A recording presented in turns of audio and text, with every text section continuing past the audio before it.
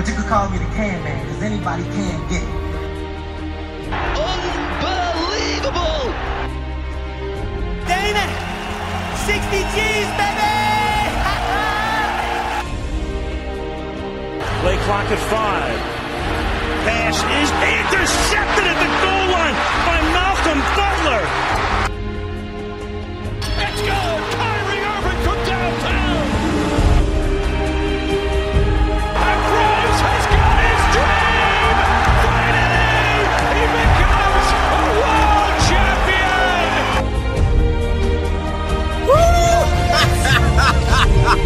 I love this game! Hello and welcome to episode 97 of the Spitballing Pod. I'm Luke Byron. Today I'm joined by Tom Kennett and Alex Jones, the dream team. We're here together again.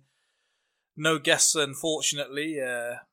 I know Rory was keen to get on, but some other difficulties and scheduling issues have prevented that. But hopefully we'll give him something nice to listen to at work. Just to get it out the way quickly to avoid any complaints, TK, we won't go into it too much, but if we just quickly on the record state our predictions for the NFL this weekend, won't go into it in any great depth, just literally a prediction on paper. So if I just ask you for your predictions for Chiefs Patriots and Rams Saints. I'm saying, maybe against my better judgment, Chiefs still get the job done despite the Patriots seemingly doing what they always do. I'm going to go Rams to get the job done as well. I don't think I've only seen really the highlights of the Saints-Eagles game, but I won't say that I was that convinced by what the Saints produced. I think the Rams are good enough to get the job done. I'm similar to you, except I'm going to go against my better judgment, and I'm going to go Patriots. I just have a horrible feeling that they just have a way. You shouldn't bet against them, should you? No, and they seem to have a bit of a chip on their shoulder. Brady said last night, everyone seems to think we suck. Gronk's, they're talking about him retiring at the end of this season because he refuses to take passes from anyone other than Brady. So it looks they might have one last hurrah in them, at least to get to the Super Bowl. So now we've got past that, we've got plenty to get into. We've got the return of I Can't Believe That Was on TV. I can't believe that was On TV! If things have gone to plan, then you've just heard our brand spanking new jingle. In fact, we may even leave a little moment for it now. We'll play it twice. I can't believe that was On TV! Just to make sure everyone's heard it. But this time, after a bit of consideration, there's still a lot of life left in this segment. We've got plenty. I was speaking to TK earlier, and today we're going to get into the live TV edition. Things you can't believe happened on live TV. Just to wipe out, because we don't want to get too deep, dark or sentimental on here. We won't talk about any live sports. We won't talk about anything such as 9/11, Saddam being executed, space shuttle exploded. Not to gloss over those things, but we're not that type of pod. So we've got plenty other than that to get into. If I start us off, we do like our foreign shows here at Spitballing Pod. And if we start at the Polish news program entitled Questions for Breakfast in their own language, of course. They had a magician come on. He was going to give them a demonstration with a magic trick. Essentially, he had 3 brown paper bags.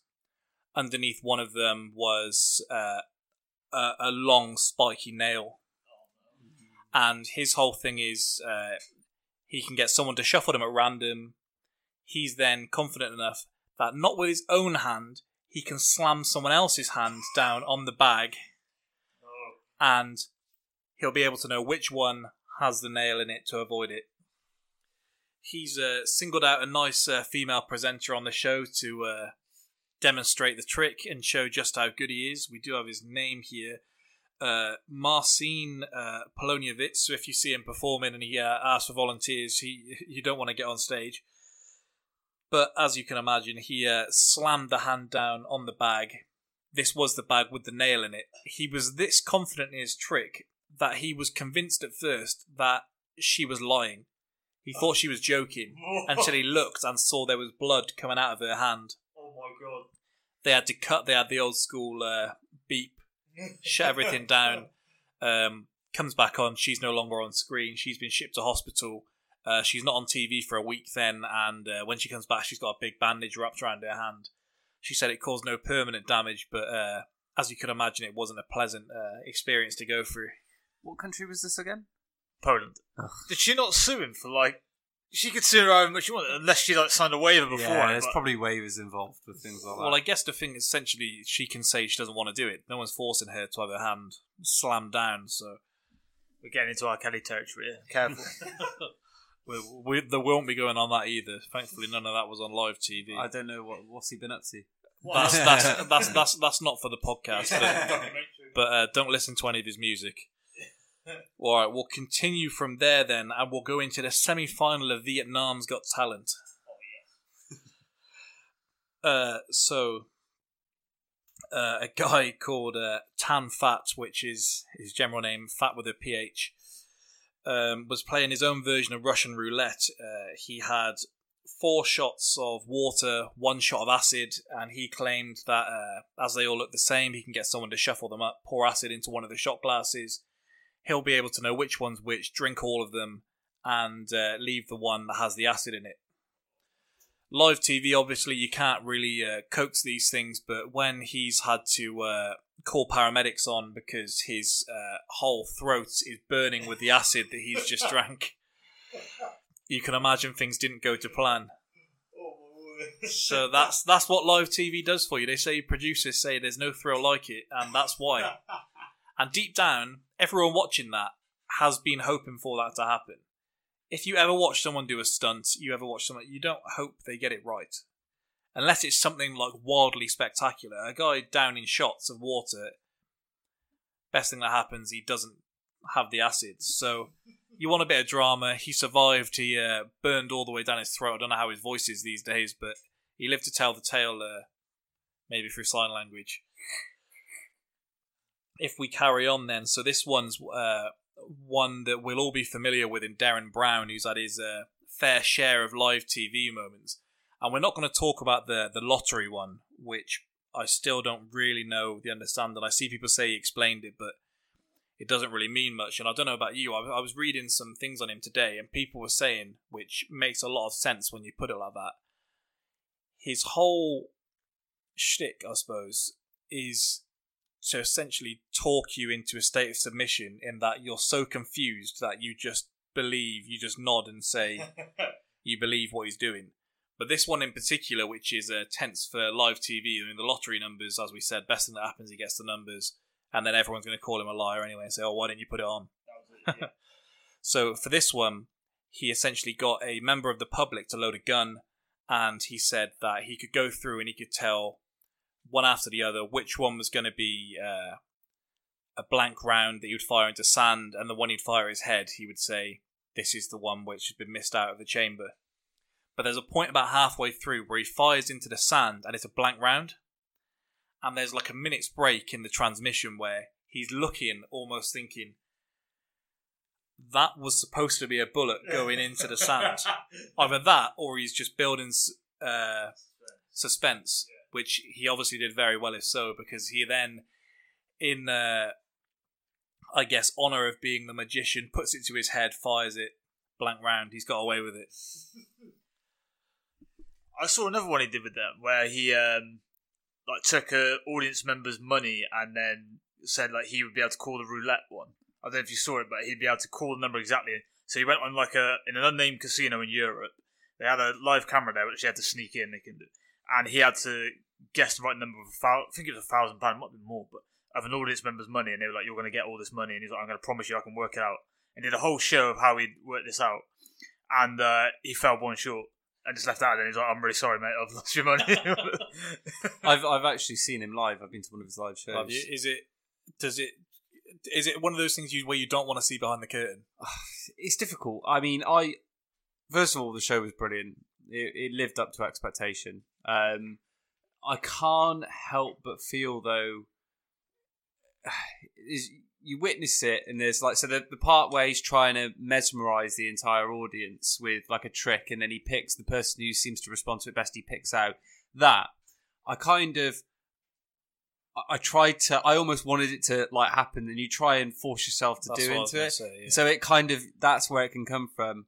And the person he ended up choosing is just like it's an easy plant thing if you wanted to. Don't you think with it on when it's like on TV? I'm not saying this one was, but people will act up for it just to have their 5 minutes. Exactly. And the other thing as well, which I kind of respected, was he did go into like the people who say that they can talk to people from beyond the grave, that like that, and he summarised it quite well in terms of if somebody from beyond the grave, a loved one, genuinely wanted to talk to you from beyond, would they really do it for a Liverpudlian woman in the town centre somewhere, something like that? No disrespect to Liverpudlian women listening, of course. Yeah, but that's the thing I was going to touch on. He does in all his shows kind of slate people that like pretend to be a medium or whatever, and he kind of disposes of all that sort of myth around that. So he kind of, I guess, takes away sort of the superstition around his own show in a way.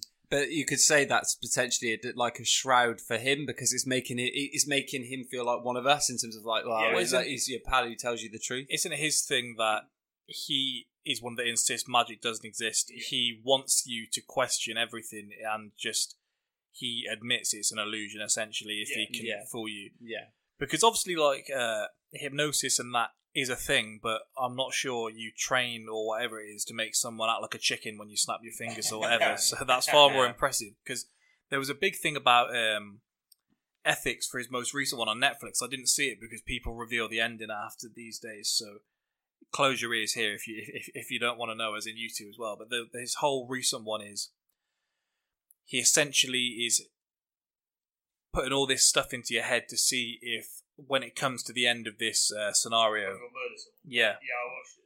if they'll pull the trigger, and they do, don't they? Or if not, then I've ruined it for myself.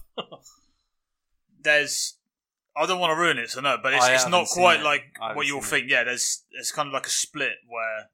Well, the thing you should watch it. It's worth a watch. He has done some. But really I good... can see why there's some ethical issues. Because he does do some awful things to this bloke as well. Well, the thing is, he has done some really like clever things that are quite like genuine in terms of like he did the whole one with the showing like the mob mentality. Have you seen that one where he like gets the audience to basically act like a mob, and then ultimately they don't realise the consequences of what that can actually do, but they felt safe doing it because it was a group of people.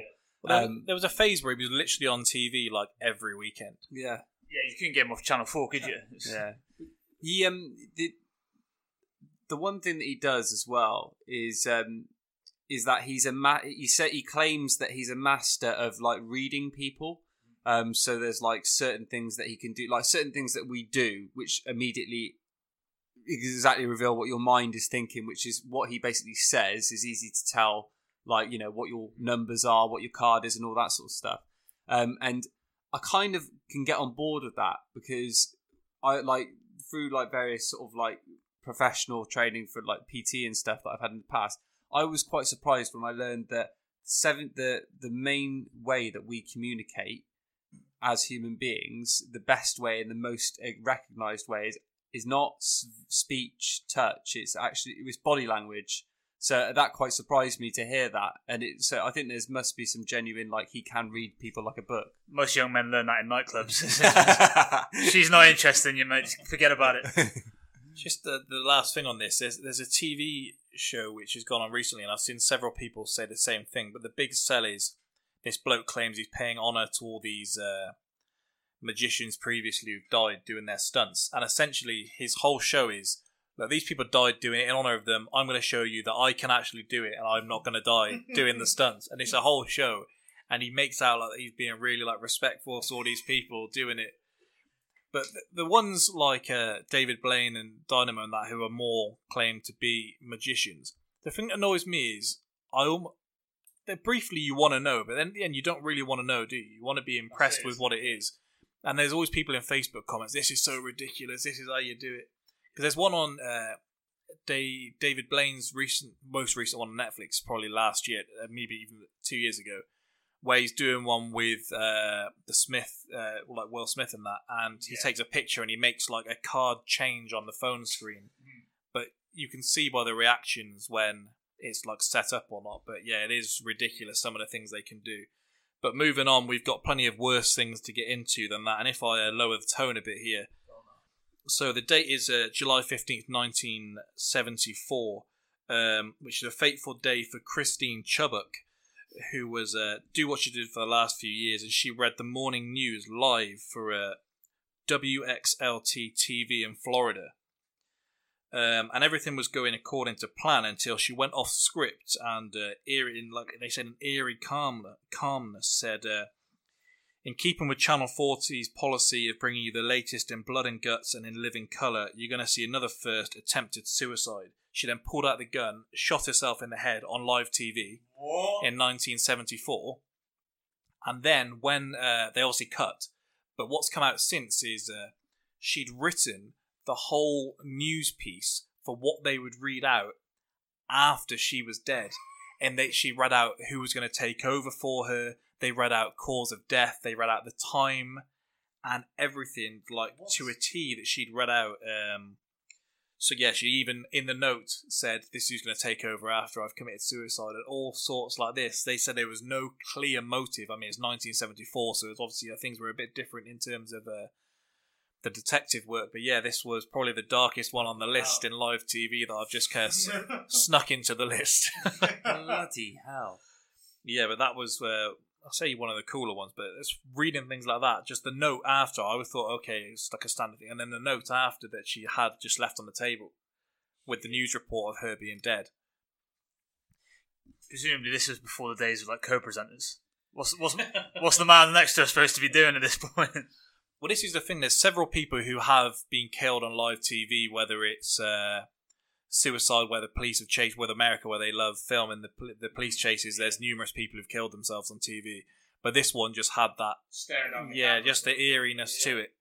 There's several other news presenters that have done it, but just not in the same way. So carrying on from there, it's still not particularly dark, but if we can look behind the premise of war and just think about being in this situation, if you go back to the Vietnam War, where they essentially had to do the draft lottery, and so they literally picked out like dates of birth and drew that, and so we're just saying on this, like, imagine sitting at home, just crowded around the TV, just looking for your date of birth to pop up and know whether you're going to be shipped to war.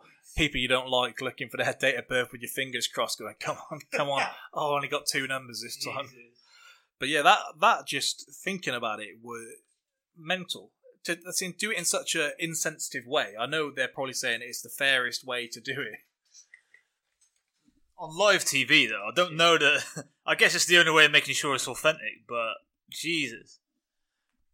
Alright, continuing on further then. So if we go to the first episode of a 2011 Dutch TV show translated to guinea pigs, and this one was on live TV. And so people didn't really know what they were getting in for. It's one of those, I think they hyped it up by the sounds of it. Like, you're not going to believe what you're going to witness. Essentially, the 2 contestants had undergone minor surgery before to remove bits of their flesh, and then later in as the task, they pulled what is supposed to be a celebrity chef out to cook the pieces of flesh, and they then had to eat each other's flesh as part of it. And there was a big storm about how they should be arrested because cannibalism is illegal, but essentially because they both were in like agreement with it, there's nothing wrong with it. It was like the same as like kissing someone's cut or something along those lines. Was the TV host called Hannibal by any chance? Didn't get that one down. If you Google it, there's interviews with them, but I thought we could be here for a while, and my Dutch isn't great. But no, it's on YouTube and everything with them like sizzling it in the pan and all sorts. Yeah, the name I won't even attempt to pronounce it. In this vegan day and age, you couldn't do such a thing anymore. You'd have to have the corn option as well. Get Piers Morgan to do that. And just one final one then to get into before we get into some sports, because we do have plenty to get into. And this one goes back as far as October 2009. And this one is essentially in Colorado. There are reports of an air balloon that had taken off, and they claimed that there was a kid in there. And so all throughout the day, they had the news channels following this balloon in the air. And about halfway across, they realised that they haven't actually seen the child in there yet. And so they created even more frenzy, saying the kid must have fallen out. it got to like right near the end of the day, and they've had a phone call into the news station from the parents saying, "You won't believe this. We've just found him in the attic. This was just let off. We assumed he was in there." And so they were saying then how it was just a hoax by the parents to get this going. But they had this media frenzy all day with people claiming they'd seen the kid in there. They hadn't. People saying, "Oh my God, he's fallen out." They had like people getting emotional, crying on the news, talking about their own kind of tales of this. And yeah, it went on all day, and it never happened. It was just that easy to plant a story and let it go. There was no prosecutions made, but it's now widely believed that it was just a hoax, and these people were just trying to have a bit of fun with their day. Would you ever get in a hot air balloon? I'm not sure. I don't like the idea. I don't like the idea. idea. A basket and a balloon. I just It's don't just like think there's that's... no way, if it goes, there's no way you can save it. In a plane, even in a plane, Just you looking think, at a plane, it just looks a bit more sturdy. I Yeah, don't like the right. idea that the only Yeah. thing... I mean, a plane is designed to fly. A balloon is there to float, but if anything goes wrong, it don't glide. It don't glide down. It hits terminal velocity, and that's it. I'm surprised with that whole news thing. I mean, like, I'm surprised there weren't any daring rescue attempts or anything like that. I'm now picturing in my head, like, you know, getting the Red Bull teams with those wingsuits, because you can't use a helicopter because it would get the balloon, and you can't parachute in because it just wouldn't work. I mean, you know, you'd have to come from in at an angle with the Red Bull wings. I mean, obviously it wasn't live, but I don't know if TK remember, ages ago we did a bit on the podcast of sports stories that could potentially be turned into films. And going with kind of just the plant in the story, there was a college athlete then whose whole thing was based behind the adversity he'd risen from with his grandmother and his girlfriend both dying. And it turned out after the season, when he got all these sponsorship deals, they were showing all his games, they were willing him on. Neither ever existed. He just had these fabricated names. People hadn't bothered to look into it. And it became this massive story. And he got all these like endorsements from it and things like that. So that shows how easy it is that people want to believe a story, then they're going to believe it. Particularly in America. These vigilantes, like you said, trying to save the air balloon, how soon would it be before this kid in this air balloon, someone had tweeted, Paul Gascoigne has turned up with a fishing rod, ready to save him? Stories about Paul Gascoigne recently, I'm not sure he's the bloke you want turning up, particularly on your transport.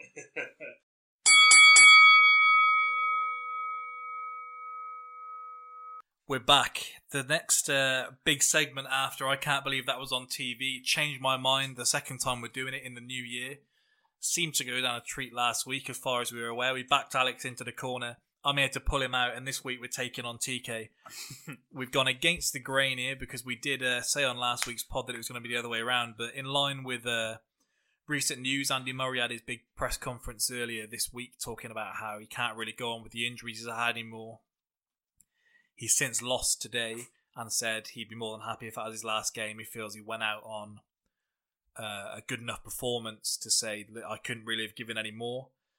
And TK, we got this wrong last week. If you want to give us your statement and the slogan, and we'll go from there. Okay then. Andy Murray is Britain's greatest ever sports person. Changed my mind. All right, Alex, it's down to us. So do you want to kind of outline your basic point, and then we'll get into it as we did? Okay, obviously in terms of the numbers, 3 Grand Slams, 45 career titles, the main thing you're going to be seeing there is that Wimbledon, for the first time since 1936, all the pressure that goes with that, etc., etc. 2 Olympic gold medals within there as well. I know we tend to, a lot of the sports people we champion tend to be Olympic gold medalists as well, but so he does also have that within there. Captained them to the first Davis Cup since 1936 as well, which hadn't been done. He won all 11 of his games, which was unprecedented. And I think when you do these things, you've got to look at probably individual sports predominantly, because it's difficult to win it in a team sport. And also what we alluded to last week when Alex was talking about the darts, in terms of as athletes, you look at physical exertion and skill. Not many sort of fields test that quite as much as tennis, I would argue. And I think he's been a leading light in that for us in a time where before that British tennis was kind of seen as a bit of a laugh. People tend to laugh at us like Henman, etc., who tend to be a bit of a farce in the world, I think. Yeah, we've kind of teetered on doing that as a topic so many times in which sport is the most physical, but it'd be impossible to do it with Alex here because we know which one he's going to go for. So we'd have to save that for a week he wasn't on. But for me, I would say the way we got into it when Alex was talking about David Silva last week is the first question we asked was, is he even the best player on that team? And I would ask, is Murray even the best British tennis player? So I know you ascertained there several times to Fred Perry essentially, and if you look at his career, and I know it's a different time, but just on paper, I would say, how you're going to look back on things. I've seen a lot saying that we can be a prisoner of the moment, and I think it can go too far one way, and it can also go too far the other. So I don't think me or Alex are by any means going to. We're not saying it's like ridiculous to have Murray in the conversation, but I think we're both saying that there's several others that you can get into. So when you look at Fred Perry, won 10 more titles. Something I thought was interesting when you look at legacy was they say that he changed the game. When I was doing some reading up on him, so essentially they were saying that back then tennis was like for the small and the dainty. It was a serve and volley, get yourself around the court, and he was showing that there was something a bit different. He was big, he was physical, and they said that he actually for the next 5 to 10 years after ruined the growth of tennis for young British people because they all tried so hard to be like him, and not everyone was built like him. And so I think something we said about sort of the measuring stick for Silva was how you changed the game, and I think he did change the game in that aspect, in that you could be more of a power server, you didn't just have to stick with the traditional methods. Something I also thought that you would have to look at, he did do all this in trousers. when you weigh it up, trousers to shorts. And maybe the thing I thought of most when looking at tennis, and something that would maybe put it into perspective, is Stan Wawrinka has 3 Grand Slam titles just like Murray, Olympic gold medal, a Davis Cup, and Murray is almost spoken about like he's on his par with like Djokovic, Federer and Nadal. And then unless you could say it's that Wawrinka is just painfully understated because he's not even spoken about as one of Switzerland's best sports stars. So would you say that Murray is this way, or are we just appreciating him maybe a bit more than he's worth? Well, when that was put to Wawrinka, he actually said, no, Murray's clearly on a different level to me and belonged in the conversation as a top 4 rather than me. Mainly his reasoning being that Murray's level of consistency over that period was something that he had never been able to compete with. Obviously, you've got the sort of the occasions that Murray's become a runner-up on there, kind of outnumber the amount of finals appearances that Wawrinka's made quite considerably. I think the thing with Perry is a slightly, I'm not going to say ridiculous argument, but it's only because I think tennis is very much a sport that you can say the current players are at a different level to even say 20 years ago, so let alone with Perry's day. The thing you touched on with the trousers, I mean, as much as we're kind of saying it quite tongue-in-cheek, the fact that you could play the game in trousers and win is speaks volumes. If you look at the equipment they used, if you look at the sort of as an athletic game, their serves would have been probably about 60 miles an hour with a wooden racket, where Murray's doing maybe 140, dealing with it from other guys. You could say about changing the game. When Murray first came into it, Henman was, say, a perennial top 10 player, and his game was based off predominantly serve and volley, kind of similar tactics to what you'd said that came into that game at that point. Murray then had to deal with a change of game whereby people like Nadal and Federer were kind of playing all around the court, and the physicality that kind of went with that, I think, is on such a different level. I mean, the most easy comparison would be like saying that Bill Russell's better than LeBron because of the titles. But if you look at basketball, such a more different game from now, I think tennis is kind of that, but tenfold more.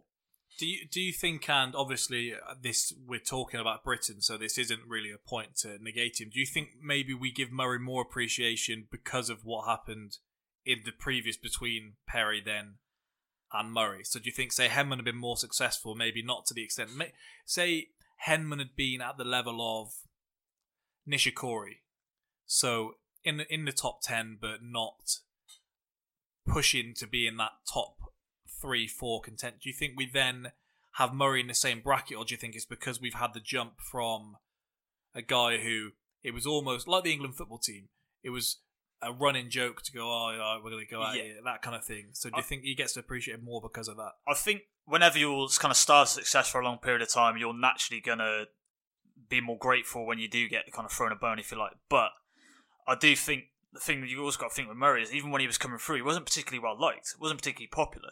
So as a result, I don't think there was that, oh, we need a new hero, we'll jump on this guy sort of feel about it. I think it was just that he kind of got to this sort of stage where he's at now, partly through sheer hard work but talent that we hadn't really seen before. We spoke about that, didn't we, a bit on Saturday without getting into the debate because we wanted to save it, but he's almost been criticised for not saying he's British and saying he's Scottish, but then we were talking about our other stars, so say Rooney in the build-up to the World Cup had said, you know what, we're British, I don't really see myself as English, then he'd have been he'd have been terrorised. So no, I think that probably goes against him now. I don't know if it's a part of the you can hate him when he's losing and now he's got kind of if he'd gone out not in this fashion, then I wonder if it would be said in the same way of, oh, he's the greatest. If he'd gone out, say, on top, would we then say, oh, but he still wasn't as good as so-and-so? Or if it's because we do like to get behind, I'm not saying he's an underdog, but we like this kind of story. Yeah, that is true. We do like that type of thing, but then if you go out on top, then you'll get the sort of the other side of the argument. They'll say, oh, well, he wasn't typically British because he was a winner, i.e. we tend to like you said, the underdog. So if he was winning everything, we'd have the opposite argument and say, oh, he wasn't the quintessential British player, and that's why he's the best. So, I think a fair way to so obviously a good way of summarising him on occasion, particularly when he was against Djokovic at his best, Federer at his best, and Nadal at his best, is he's the plucky Brit in terms of we knew he wasn't potentially the best, but on a day he could get them. If you were like, he showed himself to be that he could compete on that level, though, didn't he? It wasn't like he did. It wasn't like I think him and Djokovic kind of gate crashed the party of Nadal and Federer, and obviously Djokovic kind of got there quicker. Yeah, but I think Murray, one of maybe the biggest compliments you can pay to him is that he had kind of three of the greatest players of all time ahead of him, and he kind of made it a big four. It could have been a big 3+1. I think you can legitimately call it a top four. This is my one sort of criticism of people who say Murray is the best, and that is the simple fact that the other people that you bring into this sort of area of who is the best British sports person of all time all were the best in their sport at that given time, the best in the world. They were, and I feel like with Murray, to say the standard of that we're talking about here in terms of the best of all time, people say it's not really fair to like judge him for his lack of achievements versus the best of all time because they were the best. But is it right to sort of say that he's the best or not the best just based on like other athletes being better? So I mean, he had 37 weeks as the number one, so he was at least the top dog for a brief time. But I guess the comparison, I know you said with Perry was top for 2 years, and I know the competition levels were different. But I guess when you weigh it up, you would say, do you value 37 weeks against certain competition, against a longer period, against the competition there? But it's kind of like the side Alex has fought on the other side of, where he says, look, you can't compare these old players to the younger ones in that you don't know how Perry would have done. But the thing mainly against Alex's argument with saying that the other Brits we've got were the best in their field at that point is that, unfortunately, I don't think they had competition that was like Nadal, Federer, Djokovic. If we had a footballer, say, that was right on the heels of Ronaldo and Messi, if it was they were kind of the undisputed top three, say, in the world, and we were just behind it, they'd almost automatically be in the argument for our greatest sportsman.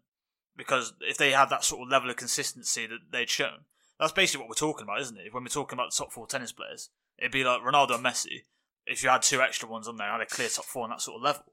That's the sort of realms he's competing in. I think a lot of the other people, I'm sure you're both going to mention, when you kind of look at the minutiae of it, look at the competition that they had, was it, when you look down the greatest ever to do the field, how many of them were competing in their prime against them?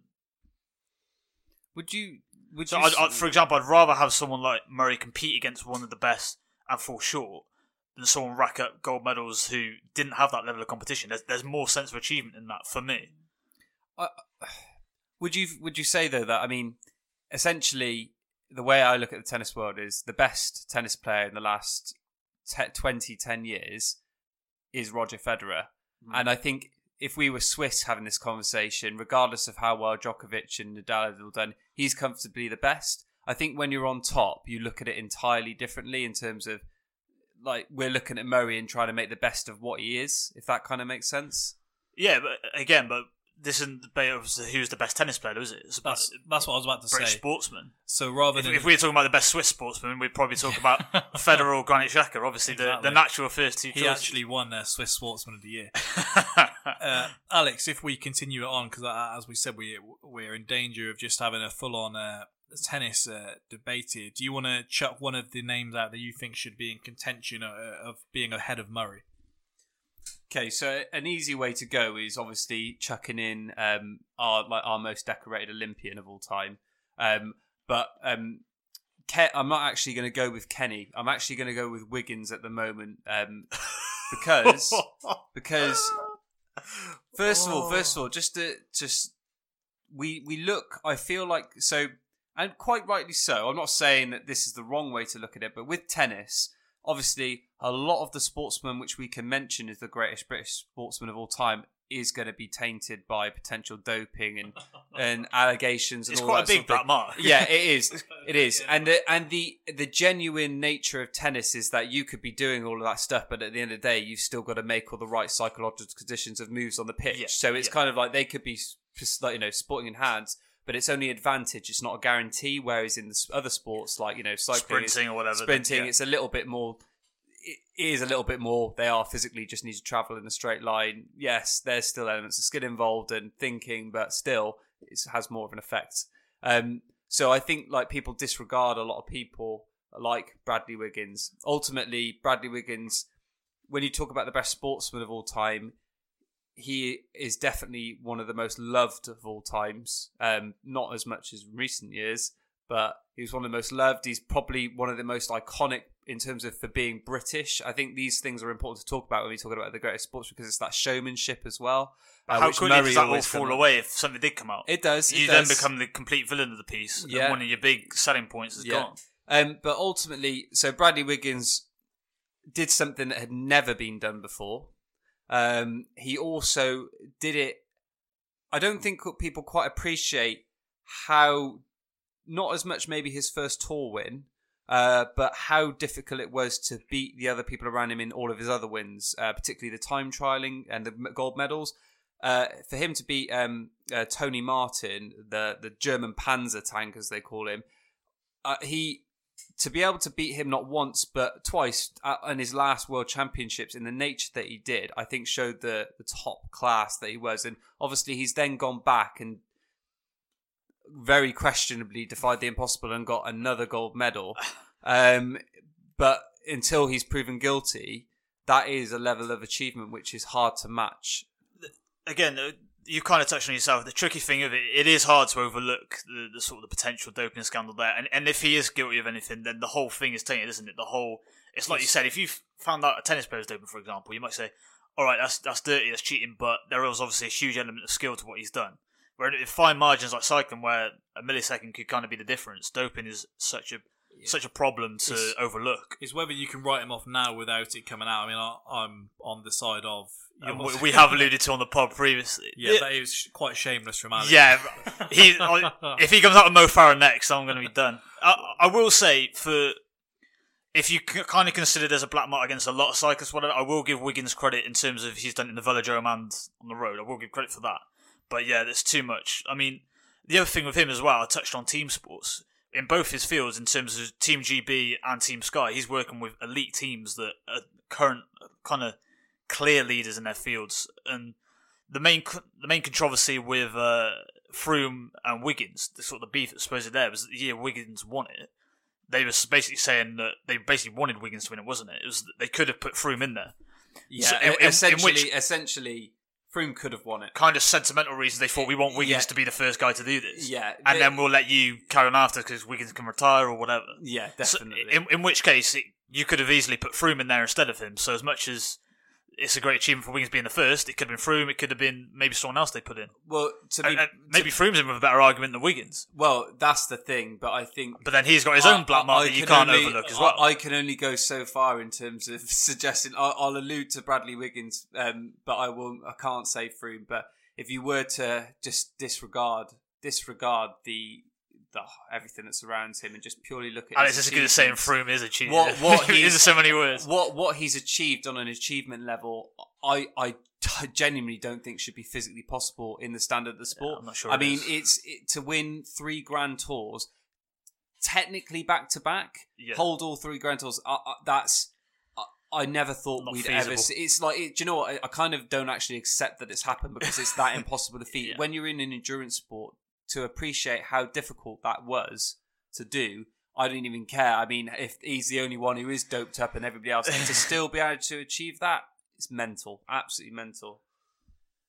Now, you know I like to get the old gem on here, and so this one would be my choice, although I will admit that it can be in serious contention. I think I know where you're going to go with this, because I think I found something when I was doing a bit of research as well. Yeah, so there's a guy called Max Woosnam. Is this... Yeah. So if you go for sportsman, then this would be the one that you would go in there. I might call it jack of all trades. Yeah. But all right, carry on. So for those that haven't heard of him, and I hadn't until Saturday night, he probably takes the cake when you break it down. Among his achievements, he's won an Olympic gold and a silver at the 1920 Summer Olympics within tennis. He won the doubles at Wimbledon. He's got on record a 147 break in snooker. He scored a century at Lord's cricket round. He's captained the British Davis Cup team. He's captained Man City, who finished runners-up in the Football League that year in 1920 and 21. And he captained the England national football team. This was all post-war. Before the war, he was playing for Corinthians out in Brazil, who he then had to leave to go and sign up for the war. So, I mean, he literally has honours in just about every sport that you can have. Just a little bit of trivia on him as well, which I read. There's supposedly a picture, if you search for it, of him playing against actor and film director Charlie Chaplin, and he's playing him at tennis, and he beat him when he had a bat and he used a butter knife. What? Yeah, and there's a picture of this out there, and this is him saying, "Look, I'm this good at just about everything I tried to play." He'd have been that guy you hated. Yeah. So, I mean, as far as it goes, then he would be in there. But I would say if he was that good at any one in particular, maybe he may have been asked. He's obviously had a great life. It's a great story. The main thing about him, and it's the thing that holds against Perry as well. And tennis is one of the sports, and all the ladies were as well, that they were amateur as well. Most of them didn't go professional. I can't remember I think tennis didn't go professional ranks till I think it was the 50s or 60s. It's one of the big arguments against Rod Laver being the greatest ever, for example. So it's just such a different game that you can't really compare. Yeah, I've got 2 others to chuck in, which I think even you will be aligned with, even if you're not saying they're the greatest, and that is both Lennox Lewis and Joe Calzaghe. Yep. If we go for Joe Calzaghe first, just to go through it, so longest reigning super middleweight world champion in boxing history to date, held the WBO title for over 10 years, 21 successful defenses before moving up to light heavyweight. I will say the main thing is why I wouldn't have Calzaghe as my number one would be the levels in competition between his heights in competition, which is held against him. You speak to people these days, and it's a bit different to what you'd see on a documentary, where they do say about there were some very low lows in terms of the opponents before you got to the highs. But I mean, even with that, you've still got on the record that he's the first super middleweight boxer to unify 3 of the 4 major titles, and in doing that beat Chris Eubank, Robin Reed, Richie Woodall, your man, Jeff Lacey, Saki Obika, Mikhail Kessler, Bernard Hopkins and Roy Jones Jr. So that's still very impressive, even when you consider maybe the lulls that came in between. Yeah, I don't want to slate Calzaghe too much, but you've got an issue where he won a vacant WBO title off Eubank, who was over the hill by that point. All acknowledged, kind of after Steve Collins fights, he wasn't the same. It was meant to be Collins, and then he got injured. And then you've got Calzaghe. Then got to 41-0 without really facing a live one. So that's 20 fights later. He's fought Jeff Lacey, who, when you kind of look back, maybe was kind of been a little overbilled at that point. He was kind of treated a little bit like Butte when he fought Froch, for example. When he came over, people said he was a killer. He was obviously a good fighter, but was he ever that good? The Mikael Castro win's a good win. That's a good, legitimate win on the record. But then the standout ones on his resume are going to be Hopkins and Jones. As much as Bernard obviously ended up going on longer and still successful, he was 43 by the time Calzaghe took him on, and it was a close decision that some Jones people one kind of looks split. worse, And obviously Roy Jones was shot to pieces. So the main argument there is kind of in stark contrast to Murray is that for all you had that belt, you didn't take on the best of the best in their prime, whereas that's what Murray was doing. And kind of the thing I alluded to before, whereby, for example, Murray with the Australian Open loss, I think he's got to 5 finals, and lost to Djokovic and Federer. That's take on the best and coming short, but testing himself against the best. If he'd come on maybe in that, there was kind of that gap, wasn't there, between sort of the fall of, say, Sampras and Agassi and the rise of, say, Federer. If he came along in that gap and then cleaned up all the slams, then everyone would be saying, oh, look at the CV, you'd be looking at all the trophies he's got. And it's a little bit like that with Calzaghe, whereby you can say you've held this title for X amount of time, but until you defend it against the names, it doesn't really count. Well, that's why I'd go for Lennox over. He's got more of a shot. And I think you've got more of a story there with Lennox as well, which does help when you look back at someone's career. I mean, world heavyweight champion, 2-time lineal champion, undisputed, and then just some of the names. So you go like McCrory, Ruddock, Bruno, McCall, Morrison, Mercer, Briggs, Holyfield, Grant, Botha, Chua, Tyson, Klitschko, Rahman, and then he avenged the losses he had to McCall and Rahman, which I think is good for your legacy in that if you lose, then go back and get those after. I think two things with it though. From a boxing point of view, 100% it's great that you go back and avenge a loss. The one it does show though, on those 2 nights, he's lost to inferior opposition. If you look at any Murray Grand Slam loss, it's only ever been to Federer or Djokovic. He's never lost to someone you think who he shouldn't lose to. And as much as you go back and avenge that, it's great in boxing. In tennis, you're going to play people more regularly. Yeah, he's never lost to inferior opposition. He's never kind of lost one he's been the favourite for example. Whereas Lennox would have been the overwhelming favourite in those ones.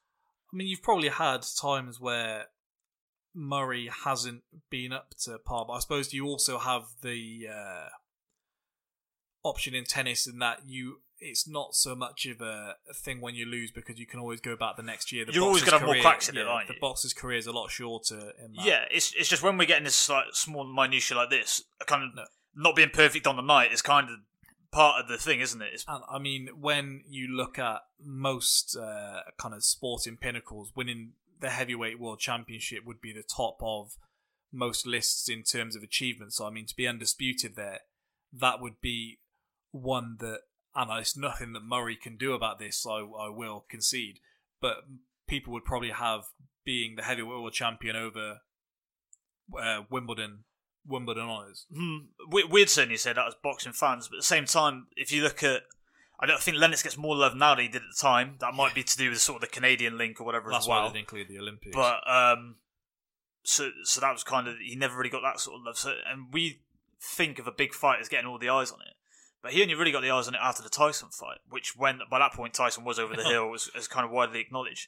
Whereas Wimbledon, the country is watching. Tennis, I was doing some research on this. Supposedly, it gets about 1.2 billion spectators in a year, so it's more mainstream. But I think Murray succeeded in being able to bring that to the masses a little bit more than was kind of more accessible. Which I don't think Lennox was really successful in doing with Wimbledon and Murray in Zante.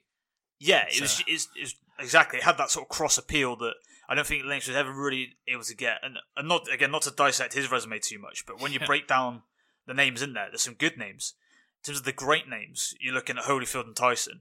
Tyson was over the hill, and Holyfield was 37. Aside from Floyd, though, when you break down most people's legacies, they're probably going to have a max of 5 great names on there. And so when you look at, if you look at the way, I don't know, on here, we're maybe the difference.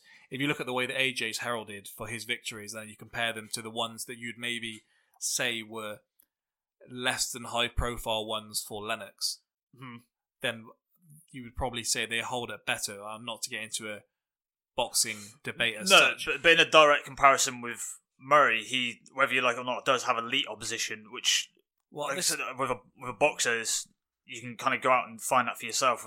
He always had to play the best, regardless. This is what I was going to say. So, to open up a whole other category of contenders, do you write off any team-based athlete in terms of being the greatest, or is it that they have to be synonymous with that team's success to be able to... I just think if you're ever measuring someone in a team, you're going to go by what success they've had as a team. You're not going to look at, he's got X amount of Ballon d'Ors, things like that. You look at what they've won, because that's what ultimately means something. And with all of them, it depends, wherever you are, you aren't going to have a great United striker that didn't have a good back four behind him. You aren't going to have someone who didn't have kind of teammates that could carry the load. And it's maybe not fair, because we could have had some great sportsmen within teams, but you just can't have it when you've got individual sports where people are excelling. Well, yeah, I've got Beckham on my list. Which I think that I didn't quite give him. I knew he'd obviously been successful, but when you do really look through his list of honours, it is far more impressive than maybe he is given credit for. I mean, just to run through him: 6 Premier Leagues, 2 FA Cups, 1 Champions League, 1 La Liga, 1 Super Copa, 2 MLS Cups, 1 League One title, Ballon d'Or runner-up, 2 World Player of the Year silvers, 3 top assist awards. It goes on and on. I could keep going. I mean, he's in the PFA Team of the Century, which take for it what you will, but I mean, that's to say that he's the greatest of... He's maybe the perfect case in point, though, isn't he? That he only played in great teams when he won those things, Real Madrid and Man United, and in each of them, kind of to take AJ's argument out of his own mouth, that he was never the best player on that team. Whether people like to admit that or not, he might have had stretches where he was, but he wasn't ever the best player on those teams. I think, like, with the David Beckham debate... Crossover appeal, he's obviously got massive appeal. But, yeah, that was where I was going to go. It's kind of like... How much kind of credence will be given that? I know you were going on about last week about he loves a nice story, AJ. Yeah, it's kind of like, how are we just going to... For the best sportsman of all time, are we literally just going to look at it as an athletic ability and achievement, or are we actually going to look at them as a character as well? I mean, we're not really... I think it is quite important to the British people, which is why you might throw Beckham into that, because when you, as we've said before, I'm pretty sure that if you were to name somebody, if you've got somebody who was not interested in sport at all and had my missus, for example, has no idea. She could name David Beckham, that would be the first name that comes into head, and I think. That's when it's quite a natural instinct. It's quite a raw and truthful thing that he's the face that we associate, and it's also as well.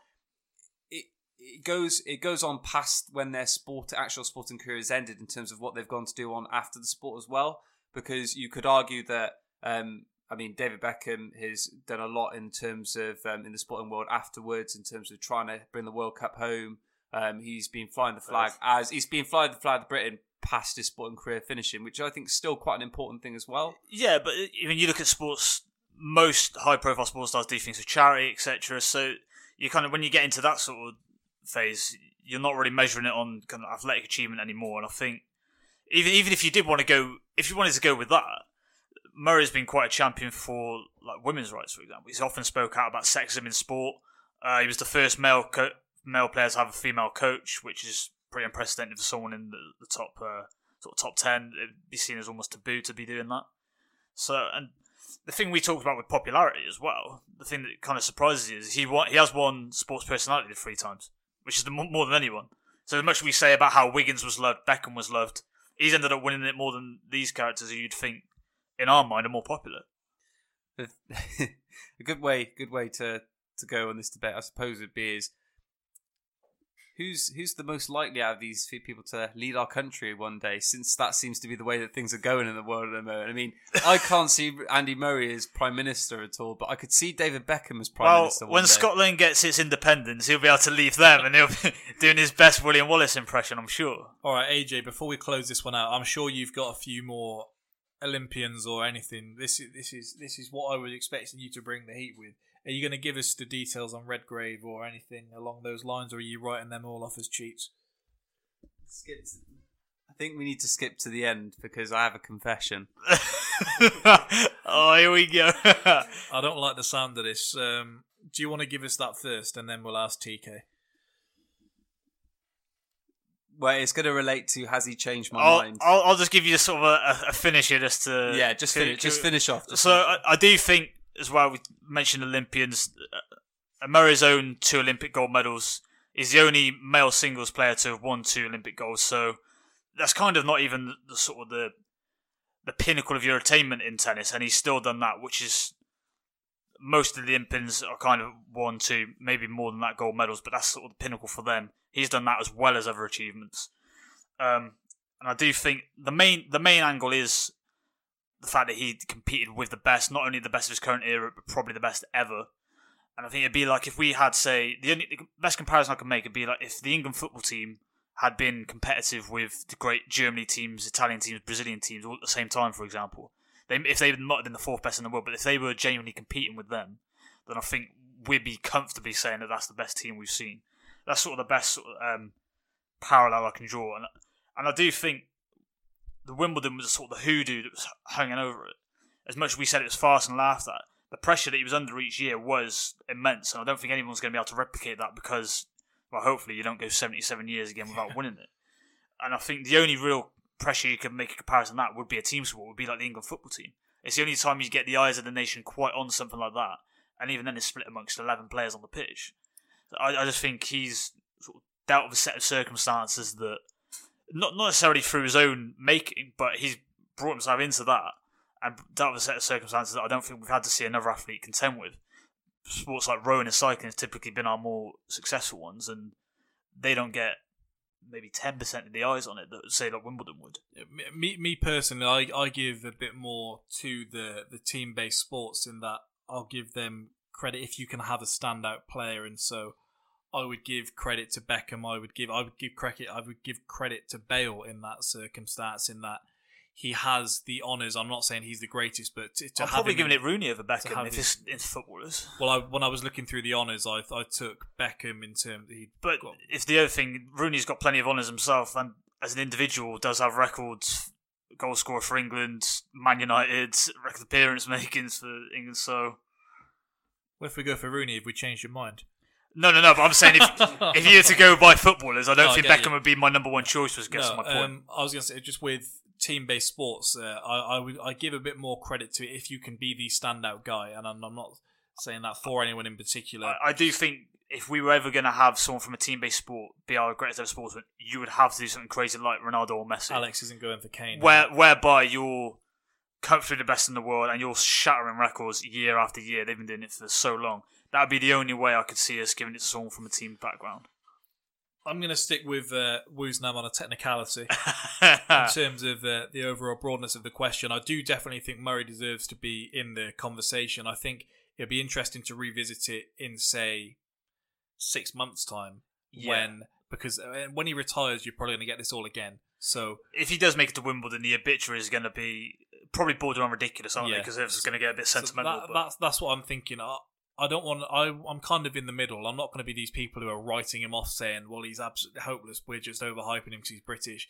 On the other hand, I think the reflecting will be done soon after, because I think if you look at the likes of what was said about probably Beckham when he retired, and you look at the way that most of these were spoken about immediately after they announced their retirement, it'd be similar. But I'm going to say he's not quite there, but he's certainly there. There's an argument to be made. Has your mind changed? My mind hasn't changed, I've got to be honest. I think you might have changed Alex's mind by the way look at it. So my confession. So initially when I was given the brief that this was going to be the question, I immediately pounced on it thinking, oh my God, I'm rubbing my hands together here. I've got so much to say on this. I gathered you were outraged, yeah. And do you know what? I had a really good plan of attack. I had so many counters planned right up until around about this afternoon, when I actually thought, well, I'm criticising Andy Murray, but I haven't actually come up with anybody who's potentially better. And I had like a few in my head, and then when I've actually looked at them and I've gone to their achievements, I'm thinking, do you know what? I actually prefer Andy Murray for all of these a lot. And do you know what? My brother saw the moment that this happened in my head. When you start to throw in things like the Davis Cup, which I think we've spoken about Wimbledon a lot, but I think the Davis Cup was quite a crucial thing that swayed me, and I almost forgot about that. you tend to think about Wimbledon more than you do the gold medals, but I remember watching those gold medals when they came in was pretty spectacular. And when I thought about it at a raw level, and I was looking at the other people that I compared, was trying to put him against. My highest moments of enjoyment watching have all come from watching Andy Murray. That's it. It's the other thing. Luke often speaks about the moments, and he's given us plenty of those, hasn't he? And well, I can see now I was facing a losing battle from the start. Text him the question last week. He's gone. He hasn't actually come with this. In Alex's defence, it is one of those where when you say it, you think, no, it can't be. And you'll think of people in your head, and then you think, when you break it down... Well, no, because I'll give him that until I texted him earlier. and he's texted me back, so I know what his defence will be, and I've got a brilliant counter. I'm still waiting for it. This is like Floyd and Pacquiao. Everyone's waiting for it, but it hasn't happened. My counter was going Man to is going to land it in a minute. I was expecting him to bring up about him like being at a time when there were other best players in the world, like there were like the standard that he has had to compete against, and I had in my head, like, I don't like that our best ever sportsman of all time wasn't the best in the world at his given time. I don't like that, and it's still hard for me to accept. That's more accepting our limitations as a country, that we're not going to have the best. Yeah. If we had Linford Christie beating Usain Bolt in 100 metres, then he's comfortably going to win it. But as it is, we didn't have anyone competing with that. I thought like the fire of debate might ignite me, and I might find the truth that I was looking for in the argument, but it never came. Bludgeoned him into a corner. My heart wasn't in it. Well, I'll tell you what. Next week, I'm going to be on my own. So I was on my own this week, but I'll be on my own again. Maybe it was just the thought of you being on the same side. It just didn't feel right. Well, next week I'm going to be making my case for, essentially, to put it nicely, Shearer and Letitia threw their careers down the toilet by not moving to a bigger club when they had the opportunity to, and how you should be maximising every last bit of your potential. We'll get into a week's notice. I like it. Yeah, we'll get into that. We've got Townsend on next week, so that'll be another person on the opposing side. But I think I'm up to the task. If needs be, I'll clutch the mic and not let someone else get on. And hopefully Alex will just write points for my side as well. So we'll get into it.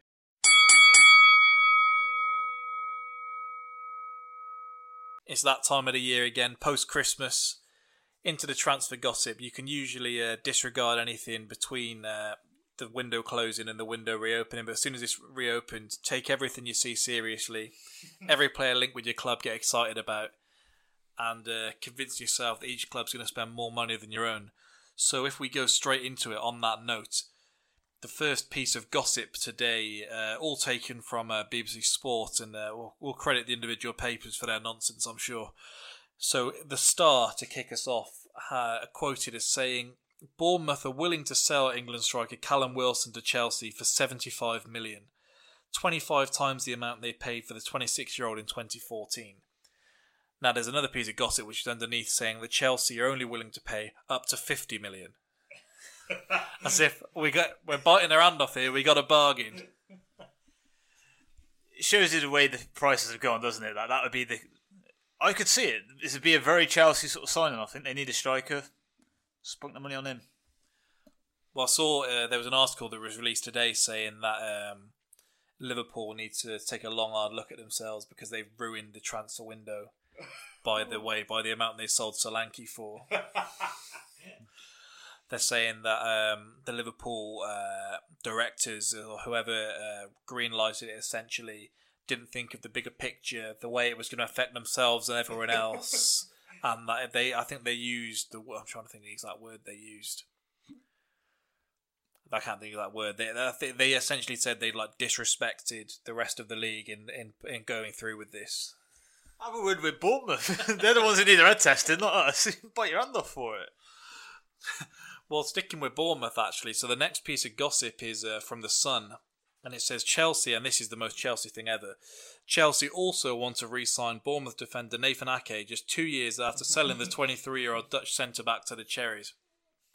I mean, they did it with Matic. There's other examples. David Luiz. Yeah. So they're no strangers to it. They were in for Lukaku. Yeah. So yeah, we'll see how that goes, but that would not surprise me at all. They got Christensen on the bench. But, yeah, go in for Nathan Ake and spend probably about 30 million on him.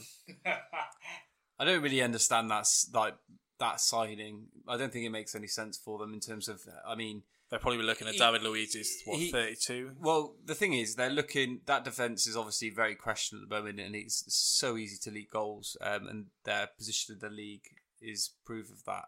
I think what they need is somebody who's solid and proven, not somebody that's potentially young and upcoming and promising. And probably you got to look, if he's that upcoming and young and promising, why did they get rid of him in the first place? I mean, it is classic Chelsea to do that with Kevin De Bruyne and stuff like that. But I think there may be better options that they could go and look for in terms of it doesn't have to be a long-term solution defender. It could literally, they've got the money to be able to spend on just a proven defender currently who's maybe only got like another year or two left. I mean, to be brutally honest, Alderweireld, I mean, it's like they could literally sign him. They've got the capability, and we would probably take the money in the situation. We'd have to, you've got a release clause. Exactly. So it's signings like that just don't make any sense. Well, if we stick with you here, Alex, the Mail reporting Tottenham's new stadium will not be finished this season. What, you're telling me what I already know? I'm telling you, we need to have a look at these Jones brothers, because Alex is knowing about the Spurs stadium. His brother's telling us who the new James Bond is going to be. I want to know who their sources are. We've got many a contact. But I'll tell you what, that James Bond source is pretty solid. Pretty solid. Share the... Am I going to share it? You can give us a scoop. No, I'll tell you what. No, because he really wants to come on the podcast, and I'll tell you what, we'll get him on and we'll save it for him. It can be his scoop, but we're running out of time because I reckon it's going to be announced relatively soon. Well, we've got Townsend next week. We've got a free space the week after, so... All right. He's got no excuses because he's saying he's want to come on, so he's got to make it happen if he gets the offer, if he gets the call up. Let's make it it'll be back on your week for Change My Mind as well. So I'll relish that. Okay, continuing on from there, sticking with Spurs. Spurs and Spain striker Fernando Llorente, 33, is a target for Barcelona. Do you know what? From Mundo Deportivo. What's that's the paper in Spain. Yeah. So my colleague told me about this today. Hey, mate, Barcelona. Barcelona know what Liverpool clearly don't. You need a big man up top to change the game. Their manager was also very complimentary towards Morata. Also this week, saying there could certainly be a space in their squad for him. The thing is, so obviously he got the hat trick recently. I'm really hoping that gives him a spark of confidence to try and get some goals for us, because we're going to desperately bloody need it now that Kane's injured and Son's disappearing off to Asia. I mean, to be brutally honest, if that actually had anything behind it, I think Spurs should bite Barcelona's hand off, because I can't see it being anything over 10 million, if that. Hang on, they paid 30 for Paulinho, so you can watch. Well, we'll see. But I mean, like, to be brutally honest, I mean, it looks like Dembele's gone to China for like 8 million or so, which is a great decision because I think his legs are just gone and he hasn't really played at all this season. And if we manage to get Llorente, I mean, 20 million don't get you a lot at the moment in terms of high quality, but it might just get us a temporary. 20 million might just get us a temporary stop hold to make us survive without potentially Kane, because I reckon he could be out for at least a few weeks. Imagine those Barca fans yelling, Messi, it's just not that kind of game today. Get him off. We want Morata and Llorente on up top for Messi and Suarez. Close the game out. PK, lump it up to the big lad. What you doing, playing around with it? I want a comeback for Chris Samba, because that wasn't utilised enough. Bring him back, get him up top. We were linked with him for about 10 years. I actually was quite warming to it by the end of it. Him and Breda Hangeland, you were just linked with incessantly. It never happened. Hangeland used to ruin our lives every time we played him. I think that's part of why. Continuing on from there then, so we might blame this one on Liverpool or not. Manchester City boss Pep Guardiola says the club would not meet the reported 100 million valuation for Wolves and Portugal midfielder Ruben Neves. And that's from the Mirror. And I think that's disgraceful, really, because, I mean, you've got Gundogan in there, you've got De Bruyne, you've got Silva, you've got Fernandinho, but Ruben Neves is the one who will probably take that to the next level. For £100 million. Did you see him during that the commentary during the Wolves-Liverpool game, where they made out he's the most clinical scorer in the world? And I think I'm not entirely sure the pundit was, But he was essentially saying, look, if you give him that kind of space, he's always going to score. They popped up at the bottom. 8 of his 9 goals have been from outside the area. So it's like, so those 8 times, you could have closed him down. But his career goals of 9, it's just every one he scores is just a belter when he does it. Because that one he scored in the Championship is one of the best goals I've ever seen. Exotic Bullard, isn't he? That's all it is. Ping a ball every now and again. Yeah, I'm sick of Bullard as well. I said it on here before. Just don't find him funny anymore. He became a caricature himself. Yeah. Soccer AM killed him. Yeah. It's not been a fall from grace like Soccer AM. And he killed Soccer AM. It was a mutual Yep. killing. Alright, continuing on from there then. Watford's French striker on BBC Sports. Watford's French striker Abdoulaye Doucouré, 26, has told a French TV station he is going to leave the Hornets. And that's via the Express. I like that. I'd take him for us. He's a less glamorous Xhaka. I think he's more effective than Xhaka. I think he's been disrespectful to him there. Swap deal. Straight swap. Yeah, they wouldn't take it. Alright, moving on from there. West Ham captain Mark Noble can understand why 29-year-old Austria forward Marko Arnautovic wants to leave the Hammers for China because, and he quotes, the money is a different kettle of fish. And I like that they've quoted him directly there as well. Arnautovic, it is shameful the way his brother, isn't it, that's come out and literally like, look, he wants to go. You can't turn these kind of opportunities down. And I said to Statman Steve when I spoke to him this week, look, they did the exact same thing to get him to leave Stoke for West Ham. You should have seen this coming and you can't be upset now. Is he upset? I think the consensus I've seen from West Ham fans is, look, we've dealt with enough over the years. Pyatt was probably the most painful one to remind us what really happens at West Ham. So, yeah, this one isn't quite the same, but when you look at their other options of Antonio and Andy Carroll, then maybe they'll be a bit more upset if they don't reinvest. I think their pain is eased by the fact that not only is he getting paid a fortune, they're being paid $45 million for the sake of it, I believe, which is not bad money for a guy who's going to turn 30 soon. How much would you have to be bought out of your job for, Alex, to move to China? What? No, how much? How much wages are they going to have to give you in China for you to move? To move to China? Yeah. From my job? They say, look, you're the freshest engineer on the block. We want to pump some money into you. How much are we going to have to pay you a year to move to China? Probably not that much.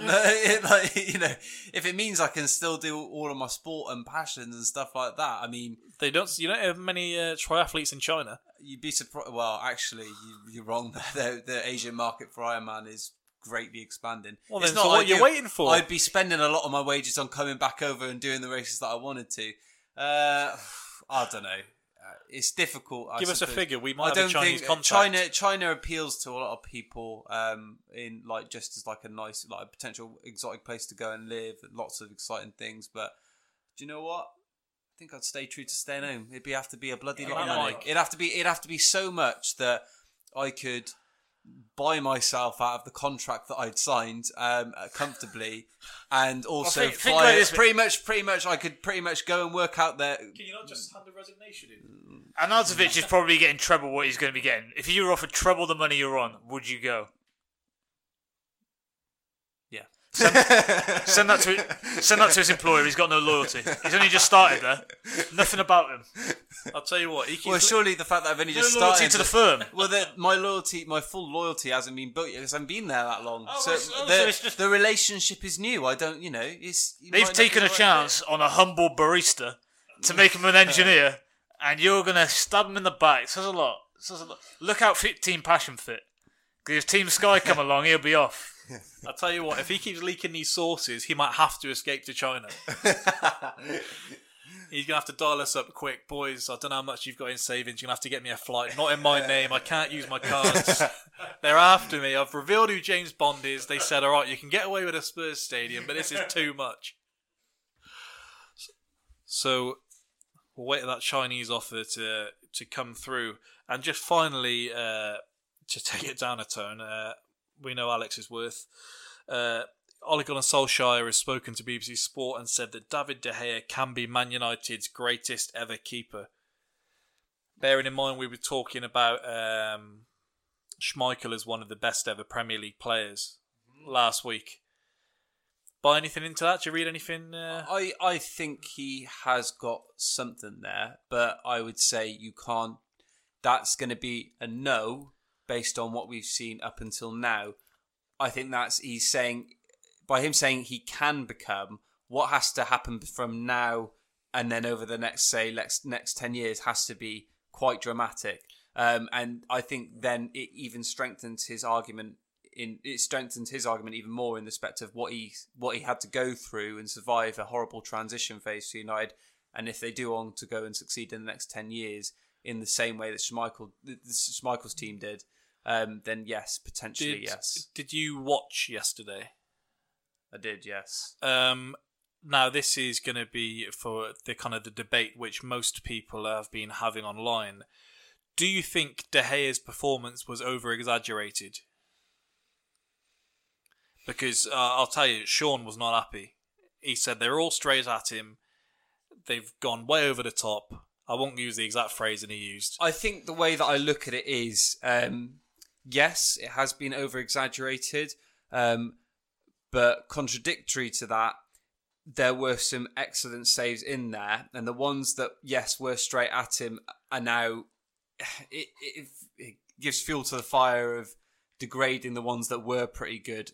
I mean, I feel like he was the difference in that match. I think he was the difference, but the way that some people are talking about him, it's not that good. But then again, it's going from one extreme to the other, I think. And he was somewhere in the middle, maybe swaying a bit more to a great performance. But there's people here that are sitting completely, going off the ball, that they're like slamming immediately.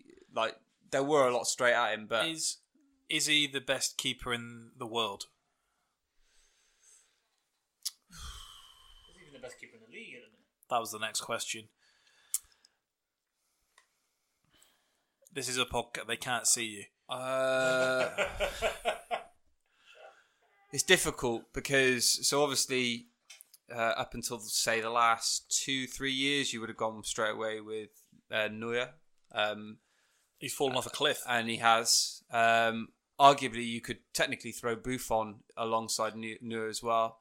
But recently, you can't deny, I know we've talked about before, and obviously what he's done in recent months, let's say this year, is Hugo Lloris is a World Cup winner.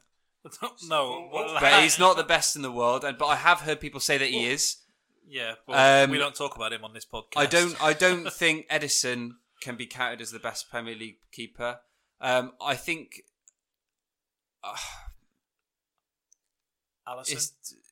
Alisson, I think, has been overhyped, hasn't he? He has been overhyped. He has been overhyped. I think if you take away the transfer fee and you take away the momentum that Liverpool have, I think he has been overhyped a little bit. No, let's say a little bit, quite a bit. Well, if you take away the clean sheets Liverpool have had, obviously he's been overhyped. The fact he's in a winning team is obviously an awful thing. The high transfer price, which means you actually get measured more harshly, has led to the overhype. If you were to base it on this season alone, for example, Alisson has had a better season than De Gea. Am I therefore saying he's a better keeper than De Gea? No, because you've got to go on years of achievement, in which case De Gea is better, and on that basis may still be the best keeper in the league, in the world. Sorry. Right. Who do you have as the best keeper in the world right now? You two, out of curiosity. Ter Stegen. Sorry? Ter Stegen. Okay. It doesn't get the love he deserves. Yeah. The only thing I'll say is I thought he had a good game against Spurs. I thought it wasn't quite as good as some said, but it wasn't as shocking as Sean was making out. There were some good saves in there. But let's not... One good game does not a good season make, as someone once said. And he's had a patchy form so far this season. Not quite as bad as some said, but he hasn't been on his usual high. This was kind of back to where we used to. Let's see if he carries it on. Well, yeah, because he's been critiqued for saving a load with his feet. Maybe if Spurs didn't shoot at his feet every single time, he might have saved them with his hands. What you got to remember as well is it's like it's good enough saying, "Oh, it was straight at him," but his placement in the first place has still got to be right. He's got to be in the right area of the goal. He's got to read where the game's going to get to that position in the first place. You have to look some into it as well, because a lot of those Kane tucks away without even having a second thought, and I think it does read something into the fact that you know it's him in goal. And you may second guess yourself when you see it, because for someone who isn't the biggest keeper in the world, he certainly has a presence in the net that you can see when players go through. You get that feeling with some keepers when you see a striker charging through, where you give them a lot more of a chance than you would give some, and a lot of the time you can even back the keeper, and he does have that. And something to his credit, if you take away the goal that he conceded against Arsenal, which they then went on to draw the game anyway, he does often show up in the big games more often than not, and that's probably what you judge the best players on the big moments. I mean, if you were judging it on the smaller games, you could have Özil as the best player in the league. If you judged it on the lower half games, but... Well, I mean, if doesn't get played. Not anymore. But we'll switch now from keepers to attacks. We'll keep on with Liverpool, because Alex has a little glint in his eye when you mention them today. He's got his mojo back after not having my back earlier. And there's been a lot spoken about with Liverpool's front three this season. Now, I'm not going to say that there's people clamouring and saying that they are the best ever Premier League attack, but I think we do a lot of things with we're doing an 11.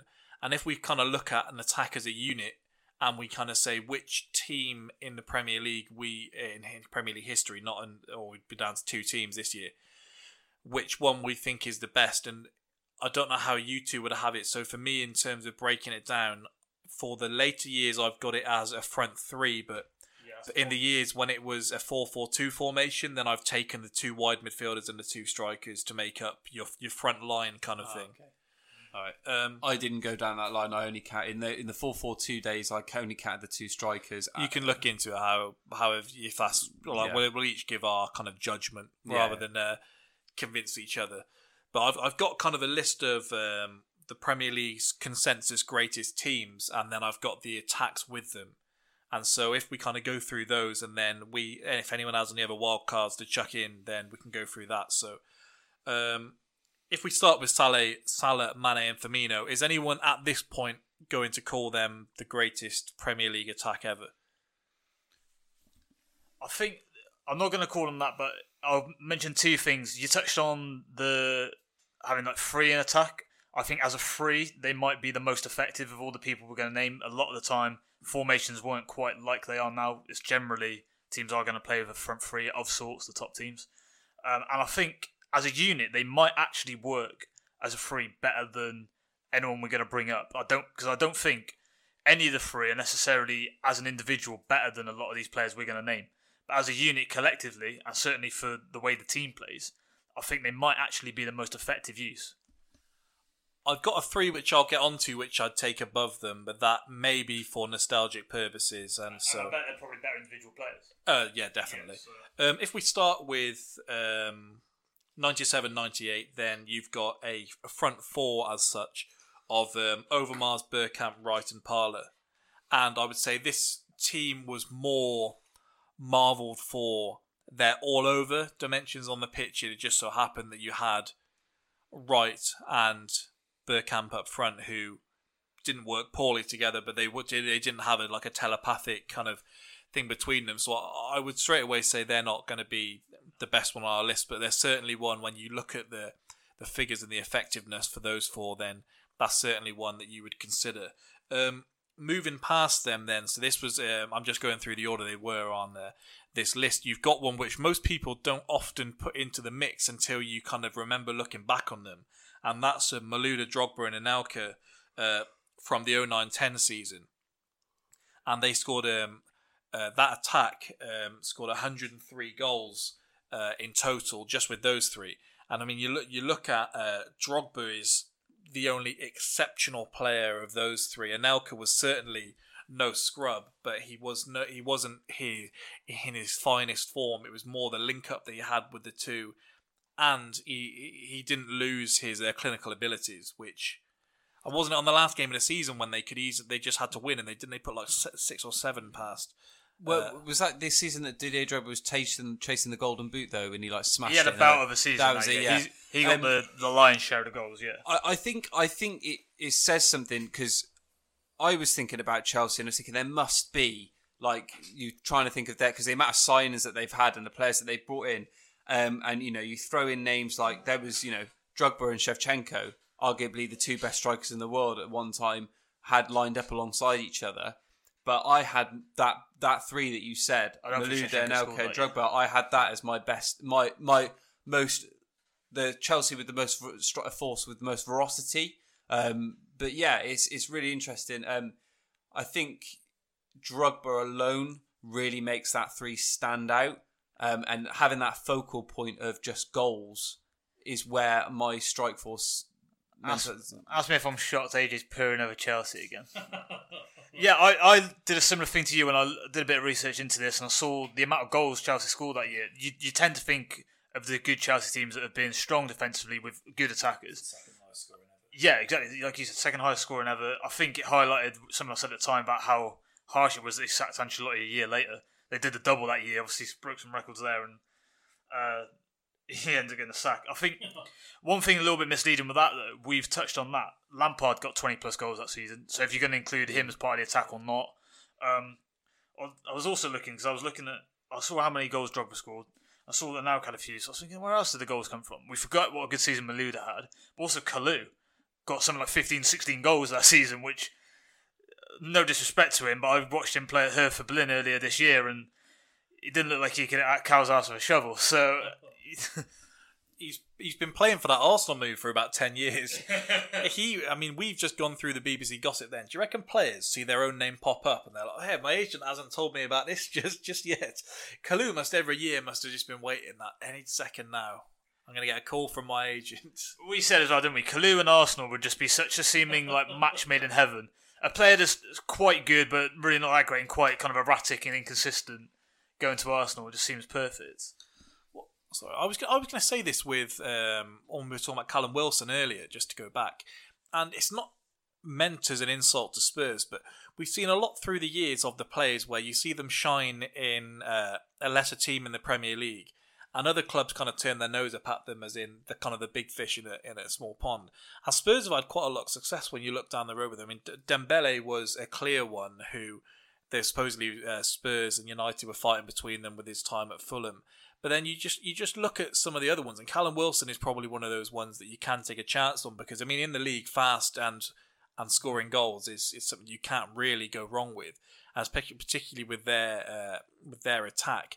And I mean, just the likes of, I know some of them weren't the most successful, but like Sigurdsson, and they for a while Spurs were signing kind of the top dog at the lesser clubs and just making a squad's worth out of them. So I mean, it's worth other teams doing it because every now and then, I mean, you weren't always paying 50 million for them, so you were getting them for what they were worth. So it might be a bit different now. You say we've been doing quite well with those sort of signings. We've also done terrible with those sort of signings as well. Exhibit A, Sissoko. You could think but Sissoko's been having maybe his best season. We went on a spree of buying a number of Brits in that respect as well. So it's we Sean has turned his back on Trippier. Has he now? He has. To be fair, from the start of the season, he was pretty much consistent with that, though. It's not like he's only suddenly gave the ball away in a bad position against United as well. No, Trippier has not had a good season. No, he hasn't. He has not. That World Cup hangovers hit him hard like the rest of the country. Indeed.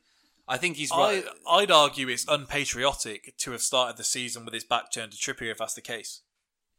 Some Spurs fans weren't huge fans of him going into the World Cup. Well, this the World Cup forms kind of disguise that a little bit. This is one for you, a suggestion we had earlier for a future episode to sit as a podcast and literally just rewatch the games of the World Cup and just relive them with literally like a watch. I'd like to do that. That'd be awesome. Go on. So back onto the strikers. Yeah. So we haven't spoke about any of the United boys yet. We'll get onto them. We got the teams to go through. Okay. But they are literally they're a couple down the list. If we stick with Chelsea next, just to say the opposing Chelsea lineup. So that was kind of a front four in that you had Damien Duff, Drogba, Johnson, and Iron Robin, who was looking old then. He's reaching retirement at the end of this season. And something I would say, and it's maybe the way that the winger role has changed. In Damien Duff was the winger then that was no real thrills. It was direct and solely there as a provider. If he chipped in with a goal, then obviously it was perfect. But he was different to the likes of Joe Cole, you could put out there for Chelsea, and then going on from there, Malouda and so on. I say the closest thing I can think of in the league now to Damien Duff, and I literally just came to me on the bus, so don't shoot me down, was Ryan Fraser for Bournemouth, in the way that he's chipping in with the goals, but it's a no thrills kind of winger who you're putting out there as a provider just to whip the ball in, do his job defensively as much as offensively. And not like we say with a lot of the front lines now, where we say that I forgot the term that we use for Özil, where they can afford to be carried by the rest of the team. Luxury? Yeah, luxury, yeah. So we get a lot of the wingers now where you're not expecting, say, Martial. If you look at United, the difference between Martial and Rashford seems to be that Rashford's going to put in a shift for you getting back if he's on the wing, and whereas Martial isn't. And you look at, say, the likes of Damien Duff, and he was far more refined in that role, in that he's going to do you both ends of the pitch. And that's what you had at 11 aside, wasn't it? If you were when you were younger, if you were shifted on right mid, I remember having played there myself, believe it or not, you were always told you just got to be getting right back up and down the pitch as much as a centre midfielder was. So that one maybe wouldn't be as effective in terms of the best attack, but if you were choosing one for your team, then perhaps you would go for the four of them, because the four of them on paper is a lot more glamorous than Malouda, Drogba and Elka. Having Johnson, Drogba and Robin in there. I was going to say, have we mentioned Robin? Yeah, he was in that midfield four. That was 2004, 2005. To show two things really. One, that Damien Duff was a bit underrated, but also how much the winger role has changed. There was a genuine debate when they were at Chelsea as to whether who should start between Duff and Robin, because we've got two left footers here. We can't have them both, rather than obviously Robin's since made a career out of playing on the right and cutting in on the left. But at the time, it was a genuine debate that people kind of forget. Joe Cole.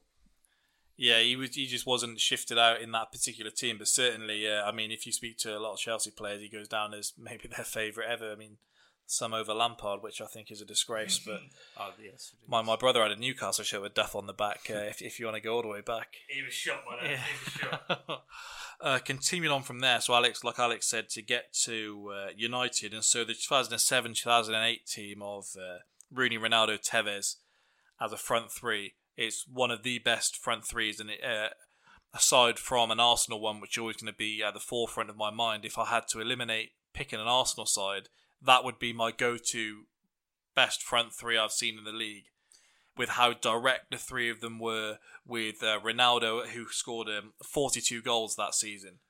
That was 2007-2008. We had them in the Champions League semi-final. And through the years, I've seen Arsenal get cut open by a lot of teams. But I've never seen them get cut open like they did by those three in the Champions League. There was the Sky advert, if you remember. The counter-attack. Yeah, where they made them invisible and you saw the ball just pinging, literally like a pinball machine, back and forth, back and forth, back and forth. Yeah, that was ridiculous. And you think that you then had Berbatov to come into that side to fit him. Yeah, to fit in with those. You had it just on the cusp of in that as well. You had Ruud van Nistelrooy at the end of his time at one point as well, as those two were transitioning in. Yeah, that was probably what, 03. Yeah. I think he was his last season. Yeah, those two. I mean, 42 goals for Ronaldo, and then you've got Rooney, who missed 15 games that season and still chipped in with 18 goals. And then Tevez had 19 himself. So that front line there is unbelievable. Yeah, they were maybe the first sort of go-to, I thought, in terms of when you're looking for the best. I think they do fall into the category of, if you were to take a three and then name it individually as players, I think they'd have to be probably the best three. In terms of, I think you can always find a weak link, not weak link, but not quite on the same level in most. I did look at the stats. When you look at the 07-08 season, they got 80 league goals, which is obviously a very good haul, but not when you consider then like Chelsea had that 103, City I'm sure we'll come on to broke the 100 mark. seems strange that they didn't. And in the following season, 08-09, when Berbatov got in on the act as well, you think that's a crazy thought. They only got 68 league goals. So people forget a little time Tevez was benched in favour of Berbatov, which is a bit controversial because Berbatov wasn't quite doing it in his first season. But they were, so 68 goals had him joint with Arsenal, Chelsea and City that season. And the only ones who scored more of them were actually Liverpool, with a partnership we probably won't talk about, which was Torres with Gerrard playing just off him. Liverpool actually got more goals than them that season, which again was surprising because they were the only two who were really doing the business for Liverpool at that point. I think a lot of it boils down to the nature of how those teams won their titles. I mean, Alex Ferguson in particular was obviously, and Mourinho is another example of this, is why we haven't really named two. I mean, they had a lot of scrappy games. Where they just park at the bus or just get a last minute equaliser and then win. And they could share goals around, but not because we were just talking about the attack there. So there were obviously other goals within the team. I forget which season. I think it was that 08-09 one I just referenced. Was I think Liverpool came second. United went on a run with Fernando Vidic at the back. I think it was maybe like the last 12 games or something they got clean sheets in, which is just hard to compete with. The one that we referenced with Robin and Johnson for Chelsea, Wayne Bridge was talking about that team. And he said that if they went 2-0 up, Mourinho would essentially to the team declare to be the opposite of what we were talking about City last week, where he'd be happy with the two and wouldn't want them to exert themselves any more than they had to just coast the rest of the game at. But that season, I mean, we're just talking about attacks here. They conceded 15 goals over the whole season, that team. That is unbelievable. Arsenal conceded 5 against Liverpool a fortnight ago. Yeah, it's definitely. I think when you talk about that, the way that the league seems to have changed in terms of how. I mean, it's kind of in the past the term defences win you titles. Well, that was Mourinho at his most devilish and charming as a manager. Yeah, so it definitely has transitioned now in terms of sheer ferocity and dominance in the midfield and forward can easily just do the job. And that has kind of come over from the Spanish game quite a bit, with teams like Barcelona dominating possession and not, often not like, I mean, fielding. Like if you took like the prime Barcelona team of having like Mascherano at the back, if you took that team and tried to get them to play like a Premier League team, it just wouldn't work at all. I mean, even just the aerial superiority from set pieces. I mean, you just couldn't. You can't. They wouldn't have been able to defend against that. Hence, where could Messi do it on a cold night in Stokes? It's so ridiculous. But I do think maybe the art of defending has maybe been lost a bit. And you kind of look at. Once upon a time, you could look at like the world's top defenders, and you could name quite clear like the upper echelon. I think it's a little bit harder to now. We've got a few names, but not the sort of level that we used to have. Well, disregarding the goalkeeper and the two centre backs, are there really any other defensive positions on the pitch anymore? Because right and left wing backs are effectively wing backs these days, and they're not even, their defensive duties are getting less and less. I just thought with the United one, it was interesting that they got more goals in 06-07. So bearing in mind all those attacks we said, by that point they had Ronaldo and Rooney, but they didn't have Tevez, didn't have Berbatov, and they actually ended up scoring quite comfortably more league goals that year. Moving on to City, who are winning at the moment. The last season of Sané, Aguero and Sterling as their most used front three, 106 league goals, the highest scoring a team in Premier League history, where towards the end of the season they had to just set themselves the centurion mark to make things worth playing for. That is one which I would kind of turn my nose up at, seeing it on a list compared to the other attacks. But then when you see it on paper like that, I know they had others chip it in, but it's quite hard to ignore when you see figures like that for a team. The City team of 2013-2014, the infamous Gerrard slip year, they broke the 100 mark on that because quite famously that. I'll touch on them in a bit. The Liverpool's own SAS, attack, whatever. Liverpool just scored goals for fun that season, but conceded goals. But they scored over 100. But City still managed to score more than them. So it was obviously you're looking at Aguero, but people forget Negredo had a great season that year. He was like the perfect foil for Aguero, and he got 20 odd goals. Something we touched on the other day that Dzeko has maybe been underrated down the years. He chipped in with a lot of goals, and so did Nasri. Nasri was in the mid-teens in that. Yeah, with the goals he chipped in. So I think we have a tendency to look at City under Pep, but if you do look a little bit beyond that, they were scoring goals for fun long before that.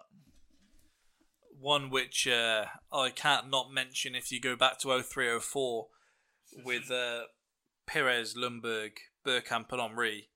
Invincible season, obviously. I think it's the most free-flowing attack I've seen, in that they just made football in general look so simple in the way you had Vieira that could win that back in midfield, and then you could just spray out to those wings who would go past people. They put a shift in back when needed to, which is maybe not something you associate with Perez, who was just more of a fancy player to look at, who did his bit. He wasn't one who's going to fly in as challenges, but he did a bit more. But in terms of attacking, those three, they're probably some of the best wingers the league's ever seen in terms of being just an out-and-out winger. And then when you've got Bergkamp and Henry in the middle, you can't really go too far wrong with that. But that would be more of a full team effort, I think. I think on paper you could easily say Bergkamp and Henry, two of the best strikers the league's ever seen. On immediately that one. But I think that one comes a lot more down to the whole 11 more than maybe a front line, which we've seen previously. Also fits in something we touched on, where we're talking about Bergkamp and Henry as a two, aren't we? If you were to try and stick them in a 4-3-3, you are going to have trouble saying maybe if you're putting Bergkamp through the middle, he's not necessarily that guy who's going to lead the line. Henry, we know he'd like to come in off the left, but he wouldn't necessarily want to be, right, you have to play on the left. He needs more freedom than that. So, again, it shows how the game sort of developed in the last 10 years or so, that those positions have changed. There was one more on this list in particular, which was going all the way back to 98-99, and that was Giggs, Beckham, Cole and York, where Cole and York had 53 between the pair of them. I mean, it's not one that I can profess to having great memories of watching week in, week out, but you certainly hear the way they're spoken about in terms of being maybe the best ever Premier League team. You weren't born, so you weren't. 98-99. I thought you said 19. I was going to say. How do you think he is? These round cheeks. But no, they're certainly one which you look at on paper, but when you compare it, I don't think I could have it as my best ever, purely for the fact that I don't have much more than seeing highlight videos, which I've seen as an Arsenal fan can make just about any player look brilliant. Not to disregard them, but you can also say the thing you said about it being a great Arsenal team that brought out the best in Bergkamp and Henry. They're a great team behind them as well. But in a segment like this, you have to mention Cole and York. And if you're going for the attack with the most depth, they also had Solskjaer and Sheringham on the bench, so that's not 4 bad strikers. If you had to say, like, we've got to take 4 strikers, that might be the collective 4 you would pick. Do you have any more to say before we move on to the FA Cup, which I know you want to get into? Well, we haven't really mentioned. Obviously, we've kind of just stuck with the title winners of the last few years in respect. We've mentioned one group of Liverpool players. We've only mentioned Chelsea, United, then City. I don't think there is any other. You can't really mention anywhere else. I mean, we're not going to. There's no Tottenham units which we've seen which are worthy of mentioning in recent years, apart from a few individuals, let's say. Sheringham and Ferdinand, have a bit of respect. But there's definitely. I was trying to potentially think of a Newcastle starting lineup, but Shearer just seems the limelight as an individual.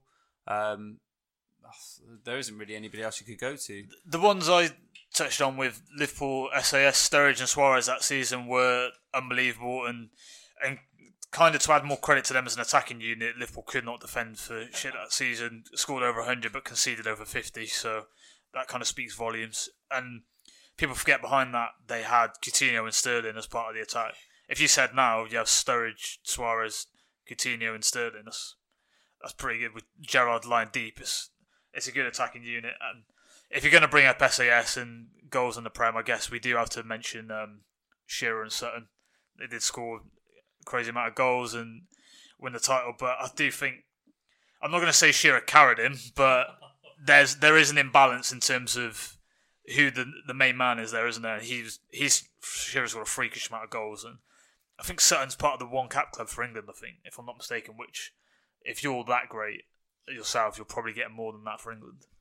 Yeah, we're not giving him any more credit than he needs on here either. Not after his punditry antics. All right, to move on then, if I just ask who you all would take as your best, I'll say that for me, from memory, I'm going with Tevez, Ronaldo, and Rooney as my best. But if I take yours too, and then we'll move on. for nostalgia purposes, I did want to say Liverpool's SAS, but yeah, I think those three that you've just named there, I think they worked well as a unit. Individually, they were unbelievable as well. I didn't think it was necessarily always like as a three. I would say Salah, Mane, Firmino are like the right sort of balance, but Tevez, Rooney, and Ronaldo just have so much quality there that you could kind of force them into any sort of formation team and they'd be unbelievable. So I'll go for them. I'm in line with you too. I think they're the three that strike the most fear into you in terms of you see them line up on the opposite, you know that the Vents is going to have to work bloody hard, and if they can do anything at all, you'd be scared just looking at Tevez. I mean to take nothing away from those other strike forces. I mean, it's just when you look at those three individually, and yes, it is individual achievements as well. I mean, you just know against those three that there are going to be days of where you can be having a blinder against them, but they can just easily just put a few past you, and there's nothing you're going to be able to do about it. Would you call Sane, Sterling, and Aguero the real SAS? To be fair, they could do it if they go, but you did also make the point that you've never seen someone less convincing in front of goal than Sterling, though. So as much as he has got goals to his name, that does have to go against him.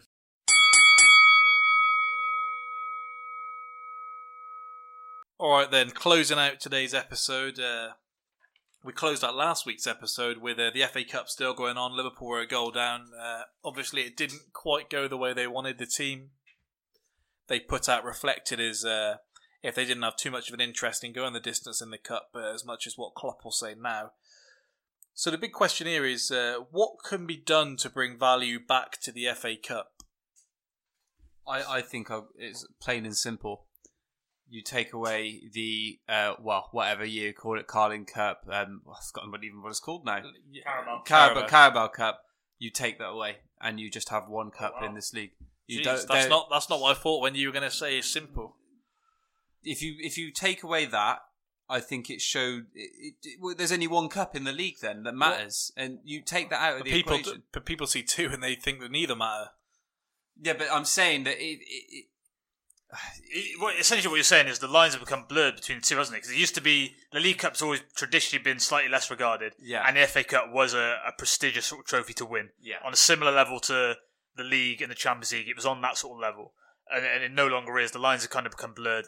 I personally think that's partly due to more and more foreign managers.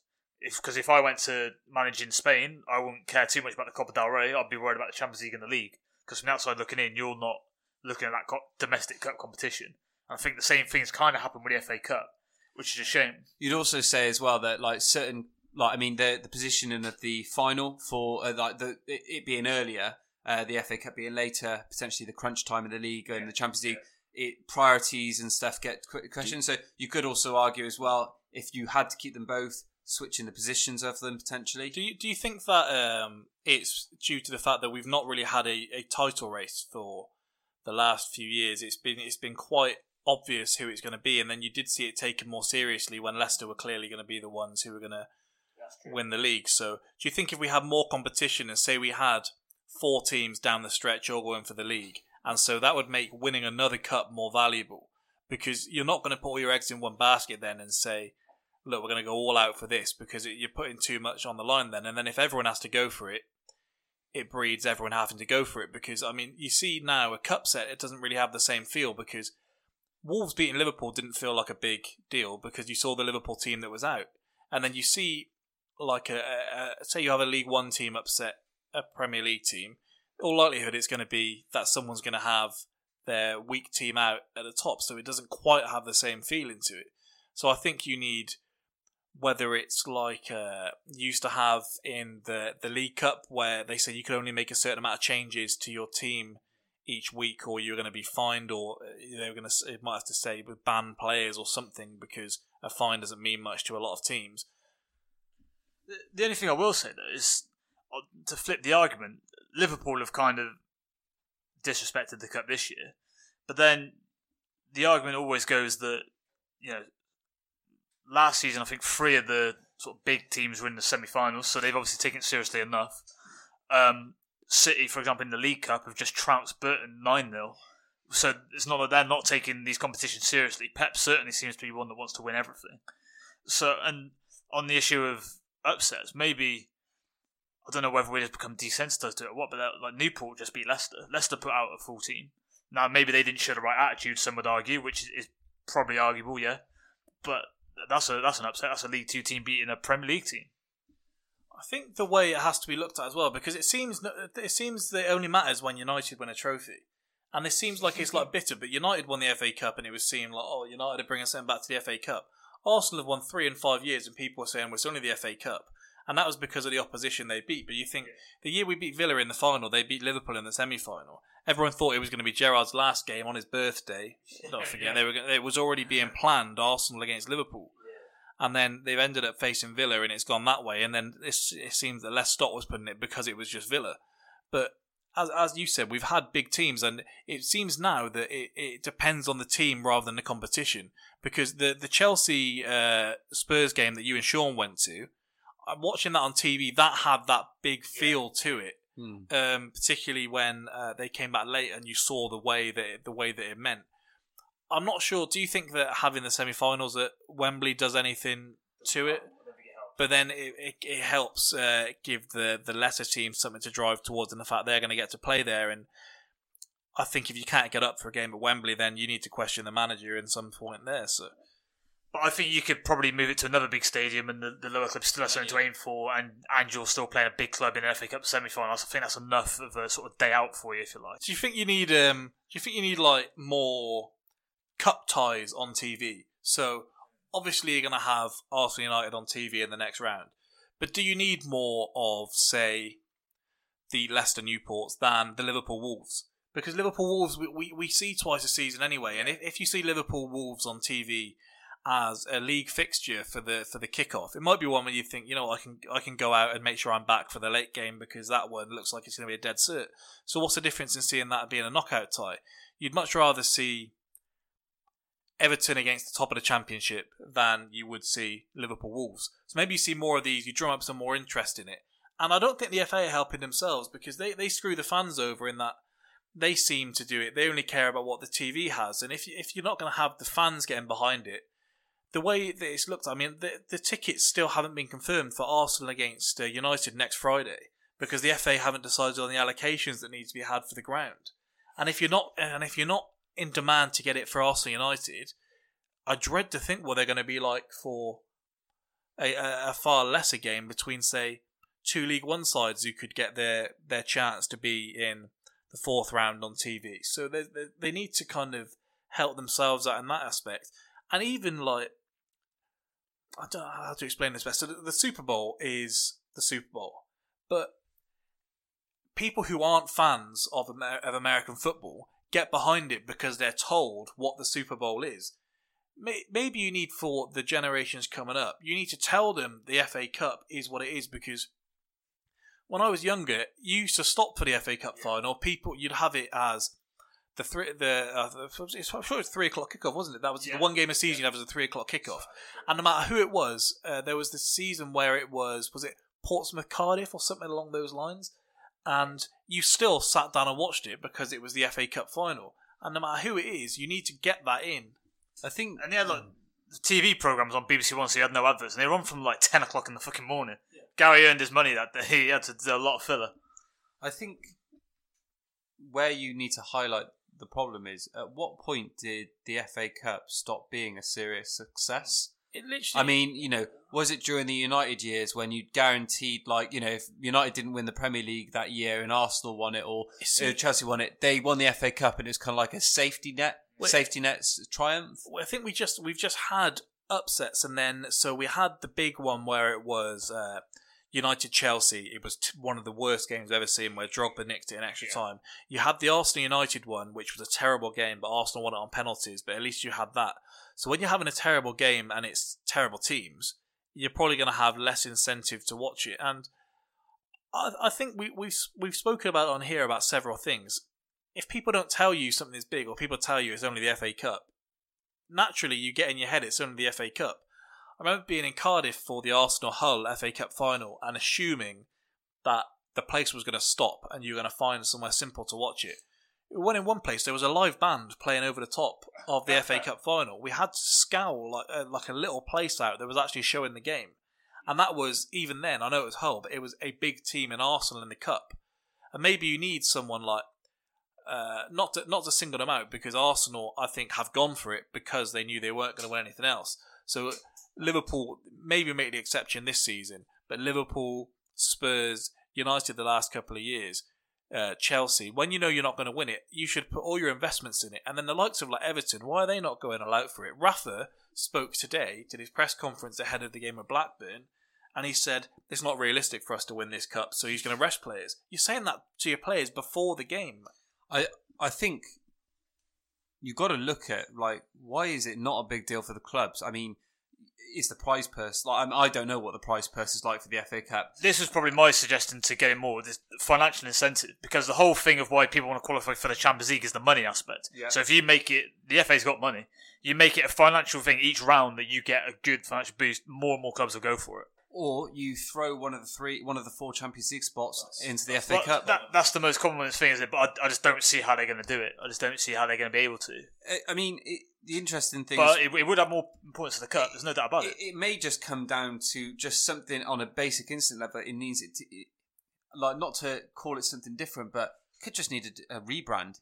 Update the Cup. Yeah. Give it some sort of new lease of life. I think with it, if you take away that 4th Champions League spot, then they've spoken before about how we were at one point close to losing our 4th spot, and all you need then is one season where it is someone like, say Fulham somehow won the FA Cup, and then they go to Champions League and they get embarrassed about 6-0 by the 2 top teams in the group, and then the other team beats them. You lose so many points that it then affects you in the long run. So I think even if they did that, it's not going to last too long. Yeah, but we're then... You're playing off... I mean, I think all of the Premier League teams then field better teams, and it just because the sheer chance of something like that happening, it becomes less and less. I mean, I think so. Interestingly, the way that things are looking at the moment, I mean, the FA Cup's in very early stages. The League Cup potentially is either going to be Chelsea v Man City or Tottenham v Man City final. I think the bigger the 2 finals is Tottenham Man City, because I think it's a bigger topic for Tottenham to try and win a title, and to beat a City team at the moment is a big statement and a big story. Yeah. So I don't see how the FA Cup is going to top the potential League Cup final this year. I think the thing you touched on with Arsenal maybe not getting the due credit for some of their wins in the FA Cup was that it's almost become like a boxing bout, where it's not necessarily that you've won the bout, it's who you beat to do it. And that's why the FA Cup's sometimes been a little disregarded in recent times, whereas kind of before it was, say, like, you're not going to enjoy the example, but the 2001 FA Cup, Liverpool-Arsenal, the Michael Owen final, that felt like a huge game because it was 2 big teams at the time doing it. And I think the other thing that you mentioned, where I thought Klopp shouldn't have rested as many players as he did, I thought it was a bit, well, that's really disrespectful of the competition, but I don't think clubs have to choose so much directly between League and Cup. You can do both, it's not that crazy, even though I normally do understand rotation policy. But the clubs lower down, Newcastle so much, they're in a relegation battle, so I get why you rest them, but people in mid-table, like you said, Everton, Leicester, you aren't going to qualify for Europe, but you're not going to go down. Why would you not roll the dice and go for the Cup? You're not losing anything from it. And I think that's where the FA Cup's losing its value. I mean, just to go, Arsenal beat Chelsea and still didn't get really any credit, so it seems like it doesn't matter what goes on there. I think there's also that idea as well, where it was a little bit like with Fergie. If United had a season where they won the League Cup, that was in amidst years of you were winning other things. You were winning leagues, Champions League, or whatever. So as much as it was seen as a down season, you won the trophy. And it was all part of like a wider success, whereas Arsenal have won the FA Cups and people have been expecting them to build more success in the league, and it hasn't happened. Yeah, I think we'll have to call it a day there, because I mean we could go on all day on this. I think if they appoint us to start dealing with the FA Cup, then maybe we'll get it sorted. So the Spitballing Pod FA Cup sounds good. But yeah, as I said, we'll be back next week. Townsend will be joining us. We've had a Statman Steam, but it looks like we've got Transfer News Townsend, as that was the last time he came on. So, as always, if you could give us a like, a share, a repost on SoundCloud, iTunes, Spotify, and all that business. Last week we had Alex zip his coat up down the mic. We've got it again this week. Hopefully he doesn't betray me next time we do change my mind, and we'll be back as always. Thank you.